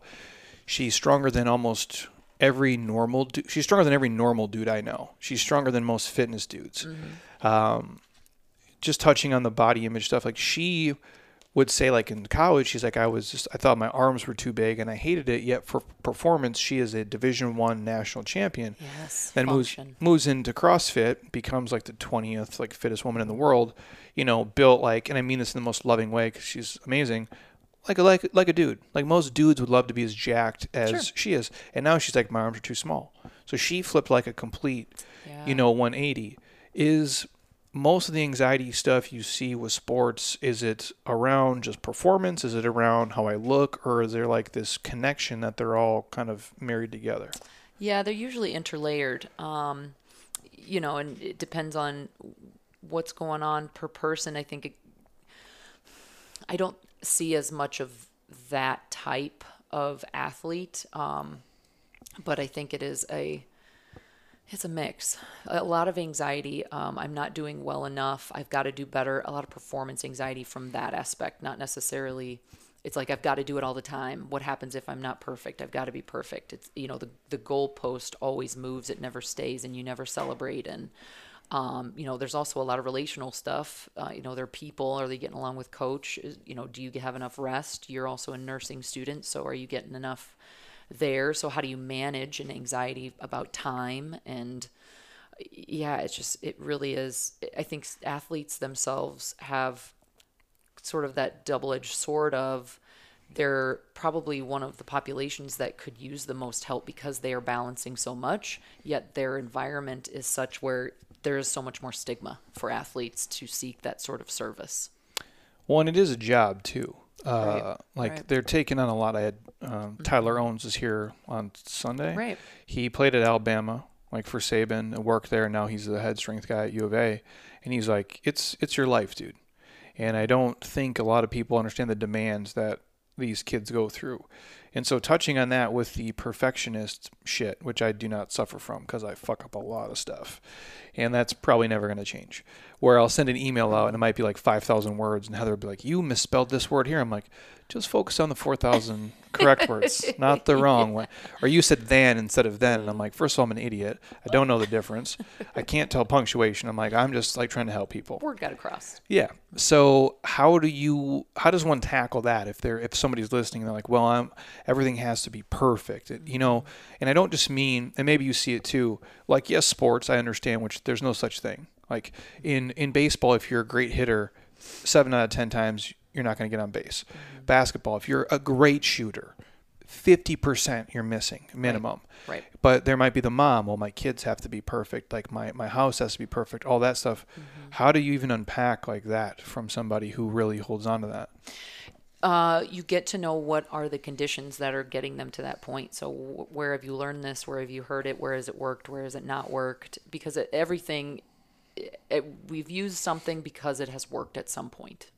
Perfectionism maybe isn't great for some things, but maybe it is for others. It can be motivating and it can be helpful. And, I like to work a lot also with getting to know what it's like in your body and this stress. What is it like when you're in this? And what does this feel like? If you were to imagine this, how does this feel? If you were to imagine this, how does this feel? So it's going in, again, we're going back to the realms, mental, emotional, physical, all these other pieces of a person. How do we get them all in line? And piece it apart again. Also, what's your situation in your world and what's helping and what's not? Who's helping and who's not? Because I'd imagine that has to be one of the worst afflictions. Like if you watch, like I'll reference Last Dance again, or like Kobe or Mike, they're cursed. Yeah, for sure. With this competitiveness of they're serial killers, like right, which made them the greatest. Yes, but also the worst in a lot of aspects. Right. I recently watched like a Jordan interview where he was talking about, and then they'll talk about golf because he's a huge golfer, and he said, now I'm into fishing a ton. So it goes, I go out on the boat and you just have to be there. He goes, because it can't be competitive because you just sit there and you just have to wait. Mm-hmm. And he goes, for me, it's healthy. Now, obviously, he's like in his 60s. He can identify it. Okay. And it is hard when you're trying to make everything always perfect and you're so nuanced. And I do it with certain things as well. Like I always say in this this fitness life, I'm the Terminator. Sent back in time to kill John Connor. That's my only fucking goal. I don't care. Hey. So I'm just going to do that. But I don't do it with every other aspect of my life. Yeah. Where I'm sure the people who struggle the most try to do it with everything, and that's overwhelming. Right. It's a mindset in a sense. Like, in your work, have you seen anything, or do you think social media has played a part in making that maybe a bigger issue? From what I've read in studies, it goes both ways. I think it depends a lot on the person. I think this generation that is, the teenagers level now that just are so familiar with it. It is a part of their daily life. It is the world. Like when we were coming up, we didn't have that. So our world was what was around us. When did you get your first cell phone? I think I was either a junior or a senior in high school. So right before college. And what kind of phone was it, do you know? Nokia. I had a Nokia too. It had like Snake on it. No, mine was like clear, and I got a specialized case, like a blue case, and you could do the ringtone. And mine was Jagged Edge Where the Party At. Oh, I like that. That's way fancy with me. I had a shitty Nokia. You could play Snake. My second phone was the LG Flip, where the front of it lit up in color, like green, red, blue. Yeah. And then I finally my broke ass could get a ringtone, but it was like they're not the real song though. No, it was like do do do do. Yeah, it was Rough Riders Anthem, DMX was my first one. R.I.P. It's crazy because like I used to love that, and now if my phone rings, I fucking hate it. I have my silent at all times. Me too. All times. Don't even vibrate me. No. Like if I miss it, good. I think of like calling to talk to me is kind of like showing up to my house uninvited. Like True. you shouldn't be here. True. And lines. you can text me and I'll call you when I'm ready. When I'm ready. Yeah, I do that actually for most things. Boundaries. It's actually really, really sad. Well, I do have, since we're talking about you, when you were talking about your parents didn't teach you the part about caring what other people think. And when I was going through pictures from college, because I knew I could see it in my head. I knew there was a picture from a party of us. But then I was going through all these others where, you were at the party or I was at the party. And typically it's like us basketball girls and we're up and we're loud and we're doing all these things. And then I look in the background and you're just kicking it in your sweats and everybody's just amuck. And you're like, I'm good. I'm good over here. No big deal. I'm fine. Always doing you, whatever that looked like. I can't imagine. And I feel bad because like we talk with people here. My wife, is as she matures, cares less and less and less. But still cares way more than I do, which is it's probably good in some instances. But I just feel it to be exhausting to try to be something that I'm not. Like, there's no way, dude, I can go work at, fucking Enterprise. Like, hey, man, here's your, Tahoe today. Mr. Smith, have a great day. Like, fuck that, dude. Like, this is how I have to do it. I need to wear what I need to wear, play my music. This is my stuff. Same. It's, but I didn't grow up with the social media, so I didn't know how bad my life sucked until I would go see how awesome everybody else's life was. Well, highlight reel. The social media is typically just the highlight reel. It makes it hard. Where I do think, because years ago, and it works twofold, right? Like where you grow up and where you grew up, and maybe you're rich or poor, or you have a lot or don't have a lot. I didn't have much compared to other people, so I always thought I had it the worst and I've told the story before. Till I meet Sean Briggs, who I play basketball with, who's from Memphis, and this guy had 2 fucking pairs of pants and like 2 pairs of shoes. Yeah. Like, didn't know his dad. I don't ever think we met his mom. And I'm like, oh, my life's fucking awesome compared to his. So it can cut both ways. Right. But either way, it doesn't work because either you're making yourself feel like shit because everybody else is winning and you're losing, or you make yourself feel great because, well, I'm better than everybody else. Comparative suffering. Yeah. Those terms. It's a weird thing. It's weird. But we're people. We're literally supposed to connect with other people. It's just how do we make that in a way that is beneficial rather than something that is going to be detrimental to us. And like, do you ever talk with these guys? Is there anybody who comes in and says, hey, man, my problem is comparison and my problem is the social stuff, or that's... I really haven't had... Well, people don't necessarily think. I have it actually in my paperwork. What social media outlets do you use? How often are you on them, and what are you following? And do you think they honestly answer those?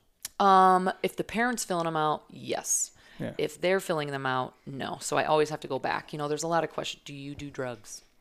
X this, or this. Oh, and you're like 16 or something? Yeah. So Oh. if you're 16, or if you know, Never. especially in Iowa where it's not legal, so you always have to go back and ask. You don't just take the check as the check. But yeah, you go up and that's paperwork is just the guide. You've got to really get to know what it is. But there are a lot of teenagers that I just like to follow funny memes and send them to my friends. And then there's everybody follows things that is that helpful. What are you getting from that? And do you ever hang up your phone or put your phone down and you feel worse? So it's about really breaking that down. And I don't think that they have as much of an understanding of the impact that it plays on them because it is such a staple in their life.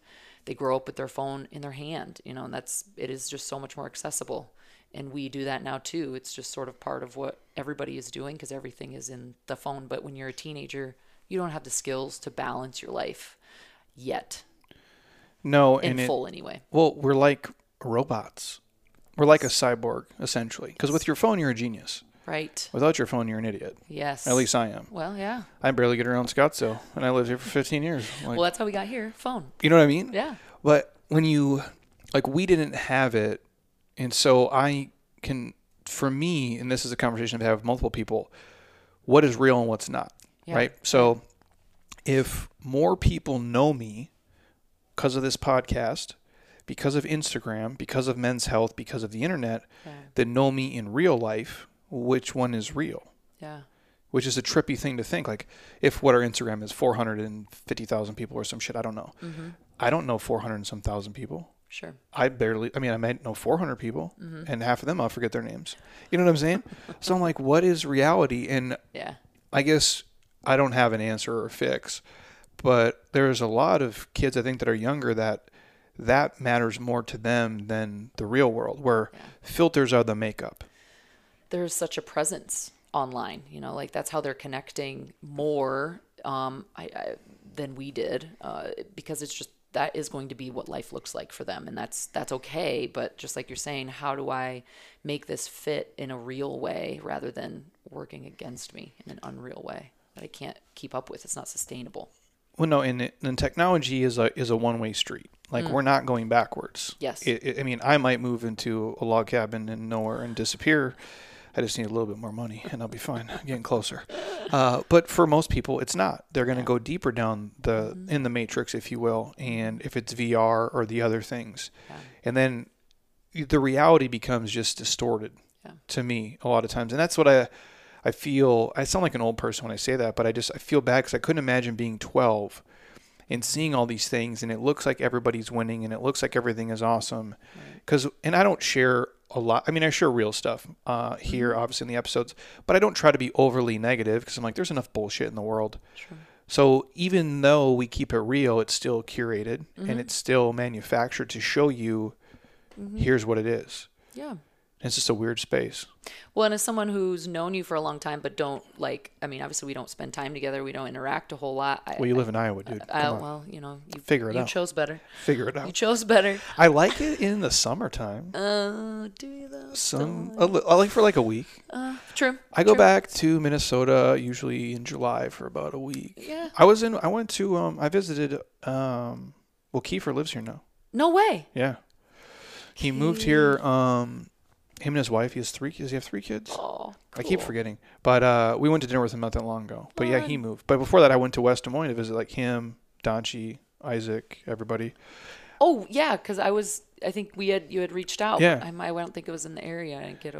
I was, but I didn't get over there. Yeah. And so I don't mind, like, West Des Moines is nice. Yeah, true. In the airport, like, they don't give a shit. I'm like, where's the rental car? She's like, oh, just go in the lot and hit the button. I'm like, what? Like, there's no gate? Like, no one's going to stop you? Like, what is this shit? Like, in Minneapolis, it's like 9 checkpoints. Like, they take your blood. They're like, okay, make sure you have this back here. Like, oh, yeah, it's in the lot somewhere, dude. I'm like, this is amazing. But see, this is a point. Like, you are, I would say, from what I know of you, when I read your newsletters, when I see you on social media, when I hear you on your podcast, it's conversational, it's down to earth. I mean, F-bombs in there. It's just chill. And that, I think I would vouch you're the same in person for the most part. Yeah. And we try to do that because I'm like, my worst, and I say this too, and it'd be the same thing. If my worst, it's not my worst fear, but I would hate it if someone came here and all of a sudden I say shit or fuck or something, they're like, oh my God, I've never heard you. So I'm like, this is how I talk, dude. And when they ask sometimes a request, like, can you just not swear on the podcast? I'm like, I can't do, because then it feels like I'm at work. No. And I know this is my work and my job. I go, but I don't want it to feel that way. Or if they came in here and I looked way different, where I used 9 filters. And I was talking to Heather last night, and I go, there's very few of us that just kind of, and I'll post videos like where it's just me talking as I'm walking outside. And again, I get the comments like, hey man, you should do Botox. You should do this. And I'm like, bro, I get it. I'm approaching 40 as a man, and I'm from the Midwest. I go, that's just not how I grew up. You know, I'm just a fucking dude, and this is how it's going to be. I'm not bagging at anybody who wants to do that. Sure. I go, but that's just not. They don't fit. No. So I guess the point is I feel, and it's weird that I worry about the younger kids where like that becomes this reality where the online image is more important than the real image. And to me, this all started by just helping people in person. Sure. And then it just branched out to be whatever it is. Right. Different. So if I change gears here, I got to get you out of here pretty soon. How do you balance like work life, like from your home life, if you will? Obviously, like you sometimes work from home or you work from there, but do you have hard stops like on the day, or like how you do social media? And coming back to that, when a kid is like, yeah, I use it for this, but their screen time is like 6 hours a day. And admittedly, we live on these platforms. I spend about an hour a day on Instagram just going through DMs and replying. This is how we make money. It's a business. It's not my favorite thing, but when I go home, my phone like goes in the bathroom, and then I go in the other rooms because I'm like, it's just too much for Separation. me. Yeah. Do you have any hard stops on, hey, I don't do paperwork in bed, or I don't do this, and this? Yeah. I don't do paperwork in bed. I will, the joy of getting to figure out my schedule is playing with it. So if I decide I don't want to schedule people on a day, then I don't have to. But, I'm still playing with how that looks. So I have to have admin days. So I schedule out days to do paperwork, to do research, that sort of a thing. And then I have client days. And I have a limit of how many people I'll see. I won't go, well, I shouldn't say that. Sometimes if I have to have like an emergency session, I'll do 8 people in a day. But typically it's 6 to 8. I try not to do 8 people a day as much. Once I'm done. 8 people in a day? How does that even work? What time do you get to work at? Different. Depending on the day, sometimes 6:30 in the morning, sometimes 9:30 in the morning. And then people come in like how quick? I usually like to have at least half an hour to settle in and catch up and clean up and all that stuff. And then I don't work past 5. So that's my other hard line. So, because I think of it here, like I don't do as much PT as like, I rarely do, I do 1/10 of like what we used to do. It's just not my business model anymore. But I do have people here that we work with, and we kind of stack them on top of each other where, if Jenny's here, maybe, Lori comes in the last 5 minutes and they can kind of merge, but it's different in my setting and it's easier. I don't need the decompression time. You got help. Yeah. Well, it's buffers. And you might need that, I would imagine. Yeah, so sessions are usually 45 minutes to an hour. If you're someone I've already seen, they're about the 45 to 50 minute range. So I'll sometimes have 10 minutes, but that's also, I got to go to the bathroom. I got to get water. I got to write this note down, and maybe somebody has a schedule change. So, that 10 minutes gets pretty tight. So it is after, 5 o'clock, once the clock is done, typically I won't do anything else. Like I know I have time. I have scheduled time ahead that I will get that thing done. So if there is something, then I'll do it and make sure it's done at work before I leave. And then typically, we'll have something going on that night, or if we don't, then I make sure to have a couple of those nothing nights a week. Yeah, because I would imagine it would be tough to, have someone, basically you pour into them for an hour, and maybe it's like deep, and then within 10 minutes, it's the next person. Yeah, switch gears. And it kind of lingers for sure. I was just curious kind of how you compartmentalize those two things. Yeah, you get better as you practice it, just like with everything. And it's obviously never going to be perfect, but it does get easier as you put in these like sort of emotional boundaries. Like I'm there and I'm feeling with and I'm helping and all of those things, but it's also like I understand that it's not me. When I first started this, it was like I did such a terrible job. I'm so bad at this. I got to do better. And, I felt everything that they felt, and it was almost like it happened to me twice. And it's like, you can't do that. You really can't do that emotionally or just as a person. Like when does that stop for you, or like the transformation from, okay, I'm eating everybody else's shit and now I have all their problems on top of, because you're still a person. Yeah. Like, it is, awesome as you are, like shit still goes sideways in your life. Oh, yeah. So is it like a couple years in where you're like, you know what, this is just how it's going to be? Or like, is that a skill you guys learn? So some of it is we're taught certain things, and like through the books, and other things you got to learn. And again, it comes down to I had really great mentors everywhere that I interned, anywhere I did practicum.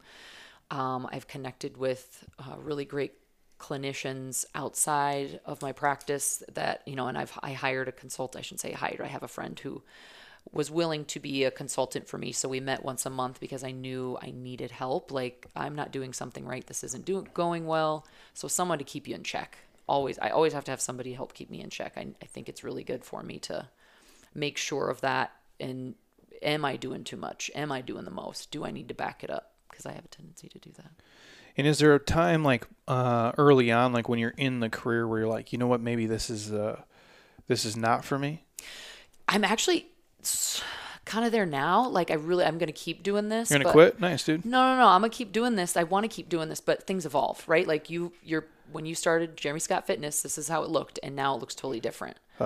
You know what? Let me tell this story quick. I envisioned something way different than this. Well, first of all, don't ever call a business your name. Well, now I look like a genius because personal brand's a thing, I guess. I know. But really, like, it's when, and I've shared these stories a lot, if we go to like a wedding or we go somewhere and they're like, what does your husband do? Oh, he runs a fitness company. What's it called? I'm like, oh, here we fucking go. Because I'm the asshole where it's my name, and they don't understand what you do. And it's like, oh, well, my cousin Peter is in fitness too. And it's like, we're not the same, dude. Mm-hmm. But it's fine either way. Mm-hmm. I forgot where I was going with that. That's terrible.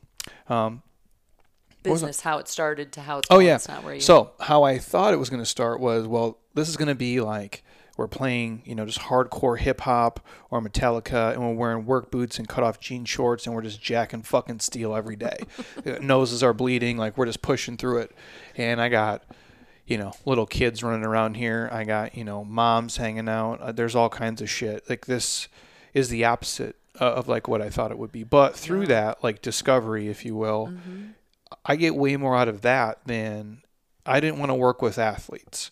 And I'm an athlete, like, by nature, like, for lifelong. I go, but I don't get as much back from that as I do the average person. Because, like, those guys are already there. Sure. Like, we're trying to, you make them a little bit stronger or faster or whatever. A lot of that's genetic based and whatever it may be, and help them not get hurt. But when you help somebody lose 100 pounds, that changes their life.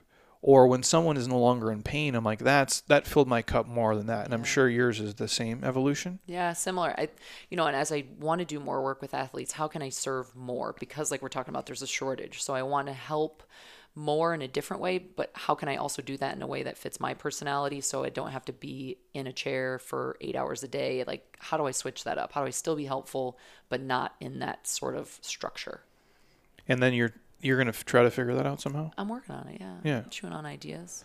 I will ask this quick, and then 2 questions will get you back on your bike. Yes. These guys rode bikes here, by the way, everybody. Yo. This is real. The empathy piece of it, obviously, because I'm sure, you would take a lot of stuff on. You feel for people. I don't know if that's something that people can learn. Maybe it is, maybe it isn't. But I feel that, like, as I get older. When I was younger, maybe I always did, but I just, like, buried it and, like, didn't give a shit. For sure. But I, like, generally feel fucking bad for people. Like, I don't think we're equipped to, like, watch the global news. Like, I don't believe that. No. Because, again, like, if you take it back to the last 2 years in general, like, this country has this going on. This building's on fire. This many people are homeless. This person just died. If you knew all that, you feel a certain way. If you didn't watch any of that and you just walked outside here, you'd be like, oh, it's 75 degrees and sunny. My life's fucking awesome. It's a lovely day. Yeah.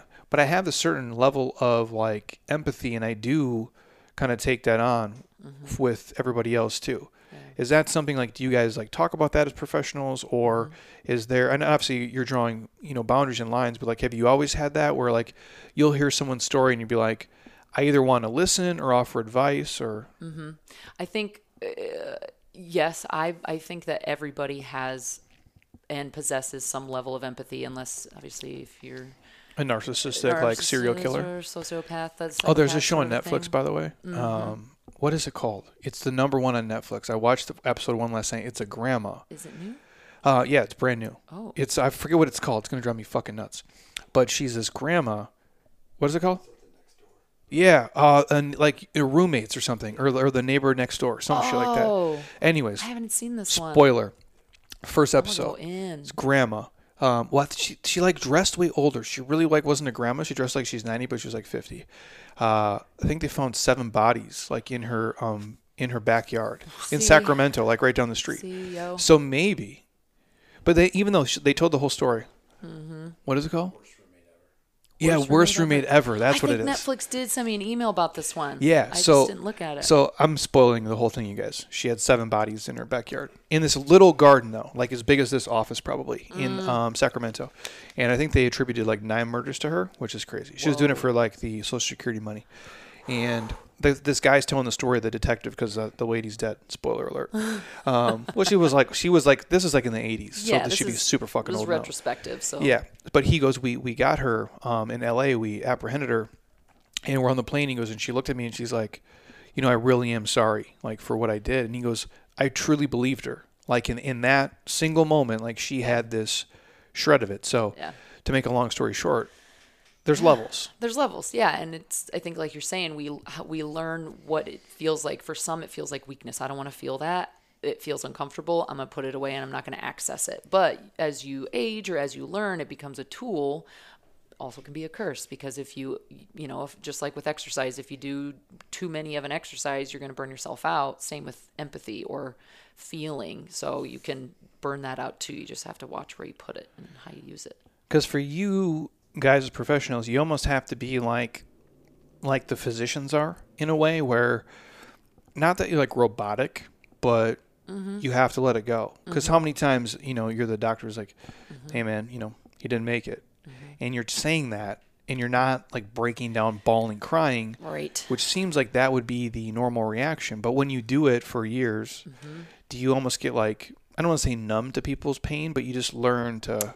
Yeah, you learn how to use it, right? So even the work of not feeling is still work, right? That makes sense. It's just different kind of work, but that can be just as exhausting. And, I think it becomes a tool. It's just something that you practice and you get better at. And I think everybody could do it if they really wanted to. And again, I just had really great, helpful mentors that are like, okay, what's going on here? How are you relating it to you? It's like transference or countertransference. Get you out of the equation. This is about somebody else. Stop making it about you, Katie. And you guys probably all have some similar traits, even though you're all different. Yeah, sure. But you share some of the same common stuff. Yeah, at some level, but that's kind of the joy going back to social work. And speaking of community, I'm part of it. There's actually an organization of social workers in sport. So it's the Association of Social Workers in Sport, ASWIS. And it's just like everybody, you working in all these different platforms and doing all these different things. And just, it's interesting to see how many people and just how different we are. But really, it's just about elevating sports and student athletes. And I'm sure it's helpful too, obviously, to have like a sounding board of people, just like we do here. Your circle matters. Fully. I think with every industry, like to find success or longevity, or because I'm sure the burnout rate of what you guys do is high, I would imagine. Yeah, well, like you're talking about, teachers and other professions are sort of the same. It's just, I think that's what I also like about private practice is if I worked for someone else, I wouldn't get to choose it for myself. I would have to see 40 people a week and, churn them out and get my notes done by this time and do this thing and show up in XYZ. It's just like robotic, like you're saying, but I get to make it my own and fit it myself.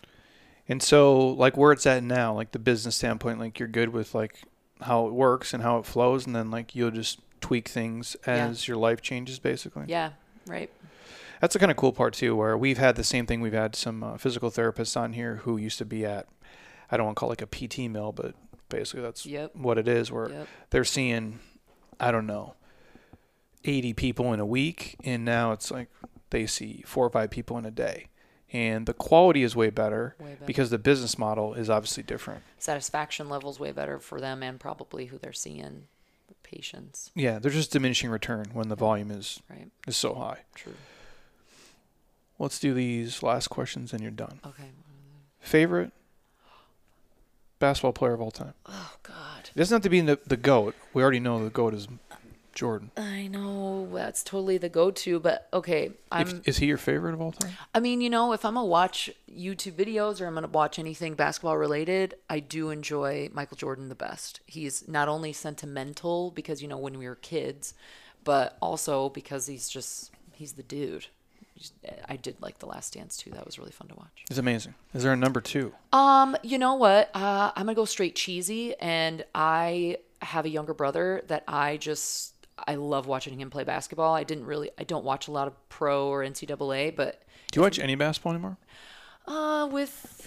with my partner when he's watching it. I don't really watch sports as much unless there's somebody I know. We have a friend who plays for the Lions, so I'll watch him play, and that hypes me up. If I have a personal connection, I'm a lot more apt to pay attention and get into it. It's weird because I watch far less now than I ever have. Yeah. Where it's minimal. Yeah. Compared to what it used to be. I probably watch more like UFC than anything. And we're watching a lot of Formula One. No shit. It's cool. Yeah. I've had people talk about that too.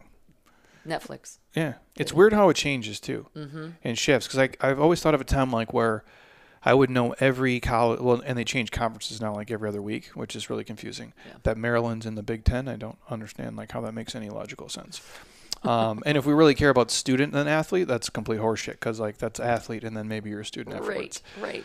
But yeah, I don't watch nearly as much as I used to. I don't get the same joy from it either. No, and the game is so different than, I don't know. It's just it's so media based. It seems like. It's changing. Sensationalized. And then if we go favorite hip hop artist of all time. Okay, hip hop meaning, is that rap, R&B all combined? What? Give me one of each if you want.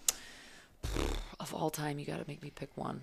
I mean, what's your like? You can do your Mount Rushmore if you want, like a couple. I don't know if I even have that. I'm so mood based. Gosh, I obviously Pac, gotta go with some Pac. I really like J. Cole. Oh yeah. His early stuff, I'm really into that. I like Ella. I think it's May. I don't even know how to say her name. Ella May. Boot up. That girl, she had really good albums. I really like her stuff. Mac Miller. I got into Mac Miller when he. You know what? Like I like all the new shit. Like I never listened to until I think he has a song. It's a Donald Trump. Like he has a song called Donald Trump. Yeah, but that's some of his old stuff. It's actually fucking awesome. Such a good song, and the album he made before he passed. That's a really good album. Is it really? It is. It is really good. Yeah, because mostly I just listen to 90s and like early 2000s hip hop. Can I just say genre? Because 90s and early 2000s is the joint right there. It's look, my wife listened to country, like, and it really fucking bugs me. Because I don't understand it. I appreciate the craft of Midwest guy here. I like it. It's just I didn't grow like, and I've been to these are concerts. I've been to Tim McGraw. I've been to Kenny Chesney twice, maybe. I've been to Chris Stapleton, Jason Aldean. Like I know these names. If they walked in here right now, I probably wouldn't know what they look like. All very talented. Yeah. It's just I don't know any of the words to the songs, so I'm just sitting there like a dumbass, like kind of like, oh yeah, this is cool. And no offense, I've been to like Up in Smoke tour. Yes. And I've been to like country concerts. I've never been more afraid than at a country concert because them dudes get fucked up, bro. Right? Like smashing beers. Like parking lot, like boots. Yes. Oh man. And I'm like, and I'm a firearms fan. I go, I know everyone here has a firearm in their pickup. Everybody. And everybody's shit faced right now. I'm like, this is the place. To pop off. I feel real safe and real scared all at the same time. Yeah, like the Super Bowl. Yes. That was the epitome. Like that was my favorite thing. No, but that lineup was, straight sentimental. Like, it's iconic. That was Waldorf days, yeah. Straight up. And that's like my wife's jam. If that comes on, like we have these playlists for the groups that we run here, obviously in like 2000s, like Spotify hip hop is everything. Yo. So when it's 112 comes on, Jagged Edge comes on. Bad Boy. Yes. We actually went to a Boys to Men concert out here, like maybe at this point it's probably like 7-8 years ago. It was at like a casino because it's like they're not, but because my wife's like, I went to one at the Moda Center where the Portland Trailblazers play when she's like in high school, where it's fucking sold out. Now we're at a casino, but I shit you not. Still when Bended Knee comes on, End of the Road, I'm like, these guys start handing out roses to the crowd. These women are like fucking dying. Penny dropping. Yeah. Still, the dude's like 60 years old, just crushing it. And Yes. I'm like, they're still great, bro. They are. I think I just saw Usher got residency at Vegas. I would see Usher any day.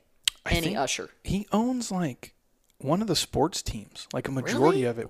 Is it basketball I did not know this. or football? Yeah, I guess because Good for him. he's been balling for a long time. Huh. But you think about that. I'm listening to Usher when I don't know, like 14. True. Like My Way. First one out. yeah, I'm Yeah. a little kid because Same. he's young too. Mm-hmm.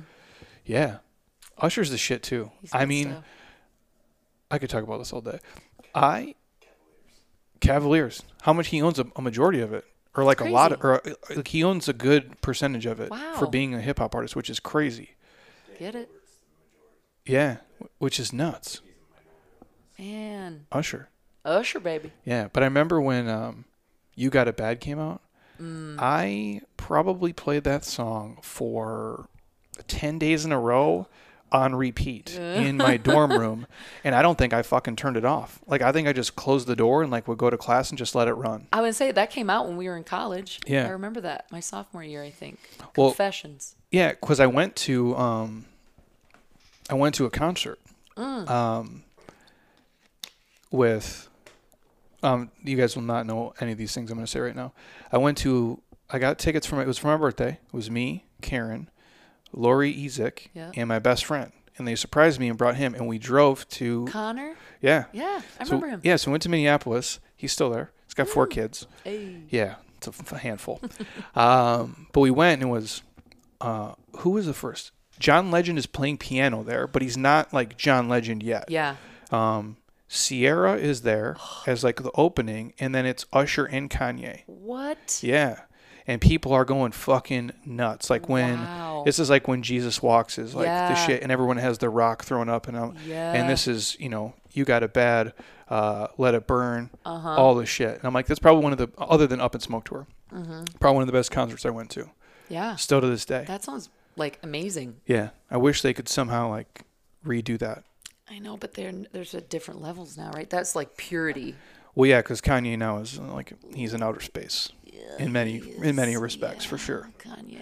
But yeah. So that's reminiscing for a second. I appreciate that. That's a good one. If anybody out there is like listening, and if you give general advice, I'm sure people ask this all the time, like if they feel like they're struggling with something, if it's like depression, anxiety, mood disorders, body image shit, like what's the first thing like they should do, or research, or how to reach out, or like where do they look, depending on like obviously where they live? I would say first things first, talk to somebody you trust. If it's a parent, if it's a teacher, if it's a fitness instructor, if it's a partner, talk to somebody and say you're thinking about it, just to have a place to explore it. And then from there, if you feel like you're ready to talk to somebody, people are available. I would say get in contact with your doctor if you have a primary physician, or a physical therapist, somebody that you work with on a regular basis, and say, I'm kind of struggling with this. Do you have a resource? So use your resource to get to another resource, or you can do a Google search with an issue and just shopping mall search through people that look like you might connect with them. And the worst thing you can do is the Jeremy method. Just bury it Bury. deep down. Yeah. Well, unless it works, then, keep I mean, going. I made it this far, Or just replay You Got It Bad 10 days in a row and get your feels out. and you might be okay. Yeah. Just come in here, turn the lights off, put a hoodie on, play Usher, and work out. Yep. And that's my therapy, if you will. Yeah, the resources are available. Unless, if it's, suicide, you're having thoughts of hurting yourself or someone else. There's crisis lines available in any state, in any city, at any time. Go to your nearest hospital. There's options there too. It's good to know too, dude. Yeah. This is legit, man. This is good stuff. This is great. Yeah. This I'm is glad. like kicking off our trip too. This is day 1, technically. Oh, no shit. We got here yesterday, but today's day 1 on the bikes. And then tomorrow you guys ride somewhere? yeah, somewhere. It's a 50-mile route. We got a few 50-mile days. It's up, and the weather should be nice. Yeah. Yeah. I think it'll be good. Nice, dude. This has been real. Where can these guys stalk you at or find you at? Probably just my website at johnsoncounselingllc.com. I'm on social media, but as a personal, not really as a So professional. don't be a creep show. If you want, I guess, but I'm not really that exciting. I have a lot of dog pictures. I mean, that's majority of what I look at. Or in the mini horses. I could get into that. Yeah. That's real. I wonder if I have it here. There's I a, like that. we follow this mini horse. I think his name is Alvin. Alvin? Yeah. Let me see if I can find it. This My might wife be- sends me all this stuff. Is it Alvin? Alvin, like the mini horse. He's great. Because most of my phone, like I get like most of it's like UFC or puppies or like this mini horse. And my wife turned me on to it because she'll like see it. I'm like, we need to get this mini horse. I'm like, is this really what we need to get at our house? And then like, sure enough, we got like look through this neighborhood. She's like, oh, I want to move here. And like, sure as shit, Fenced-in area. the guy has a fenced in area and a fucking mini horse. I'm like, it's great. She knows what she's doing. But Atta girl, anyways, Heather. don't be a creep show if you Yeah. follow her on there. But I Don't do. creep.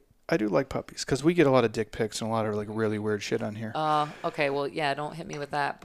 Or the social work and sport, the ASWS.org, there's a lot of really good information if you're an athlete and want information or have questions about stuff. That's a good website to hit. 'Cause that's probably more common than people think. Like, Yeah. if you, and we'll get out of here after this, like if we go to like the races, if it's like a marathon, half marathon, 5K, or Pat's run here for Pat Tillman, Yeah. the lines for people to get in the bathroom are like always 100 people deep. And it's because most people either A, shit their pants or piss 85 times. And I thought about that where obviously in sports, it's way different. The highs and lows in this, 40-minute time frame, you can never replicate in real life, Yeah. which sucks. Like as much as this is as close as I was going to get, right? Like the NBA is not going to happen. I wasn't going to be quarterback for the Vikings. So when it was done, and this is as close as I can be. But I still don't get where like you feel like you can kick the shit out of the world and you're a complete loser in a 5-minute time frame.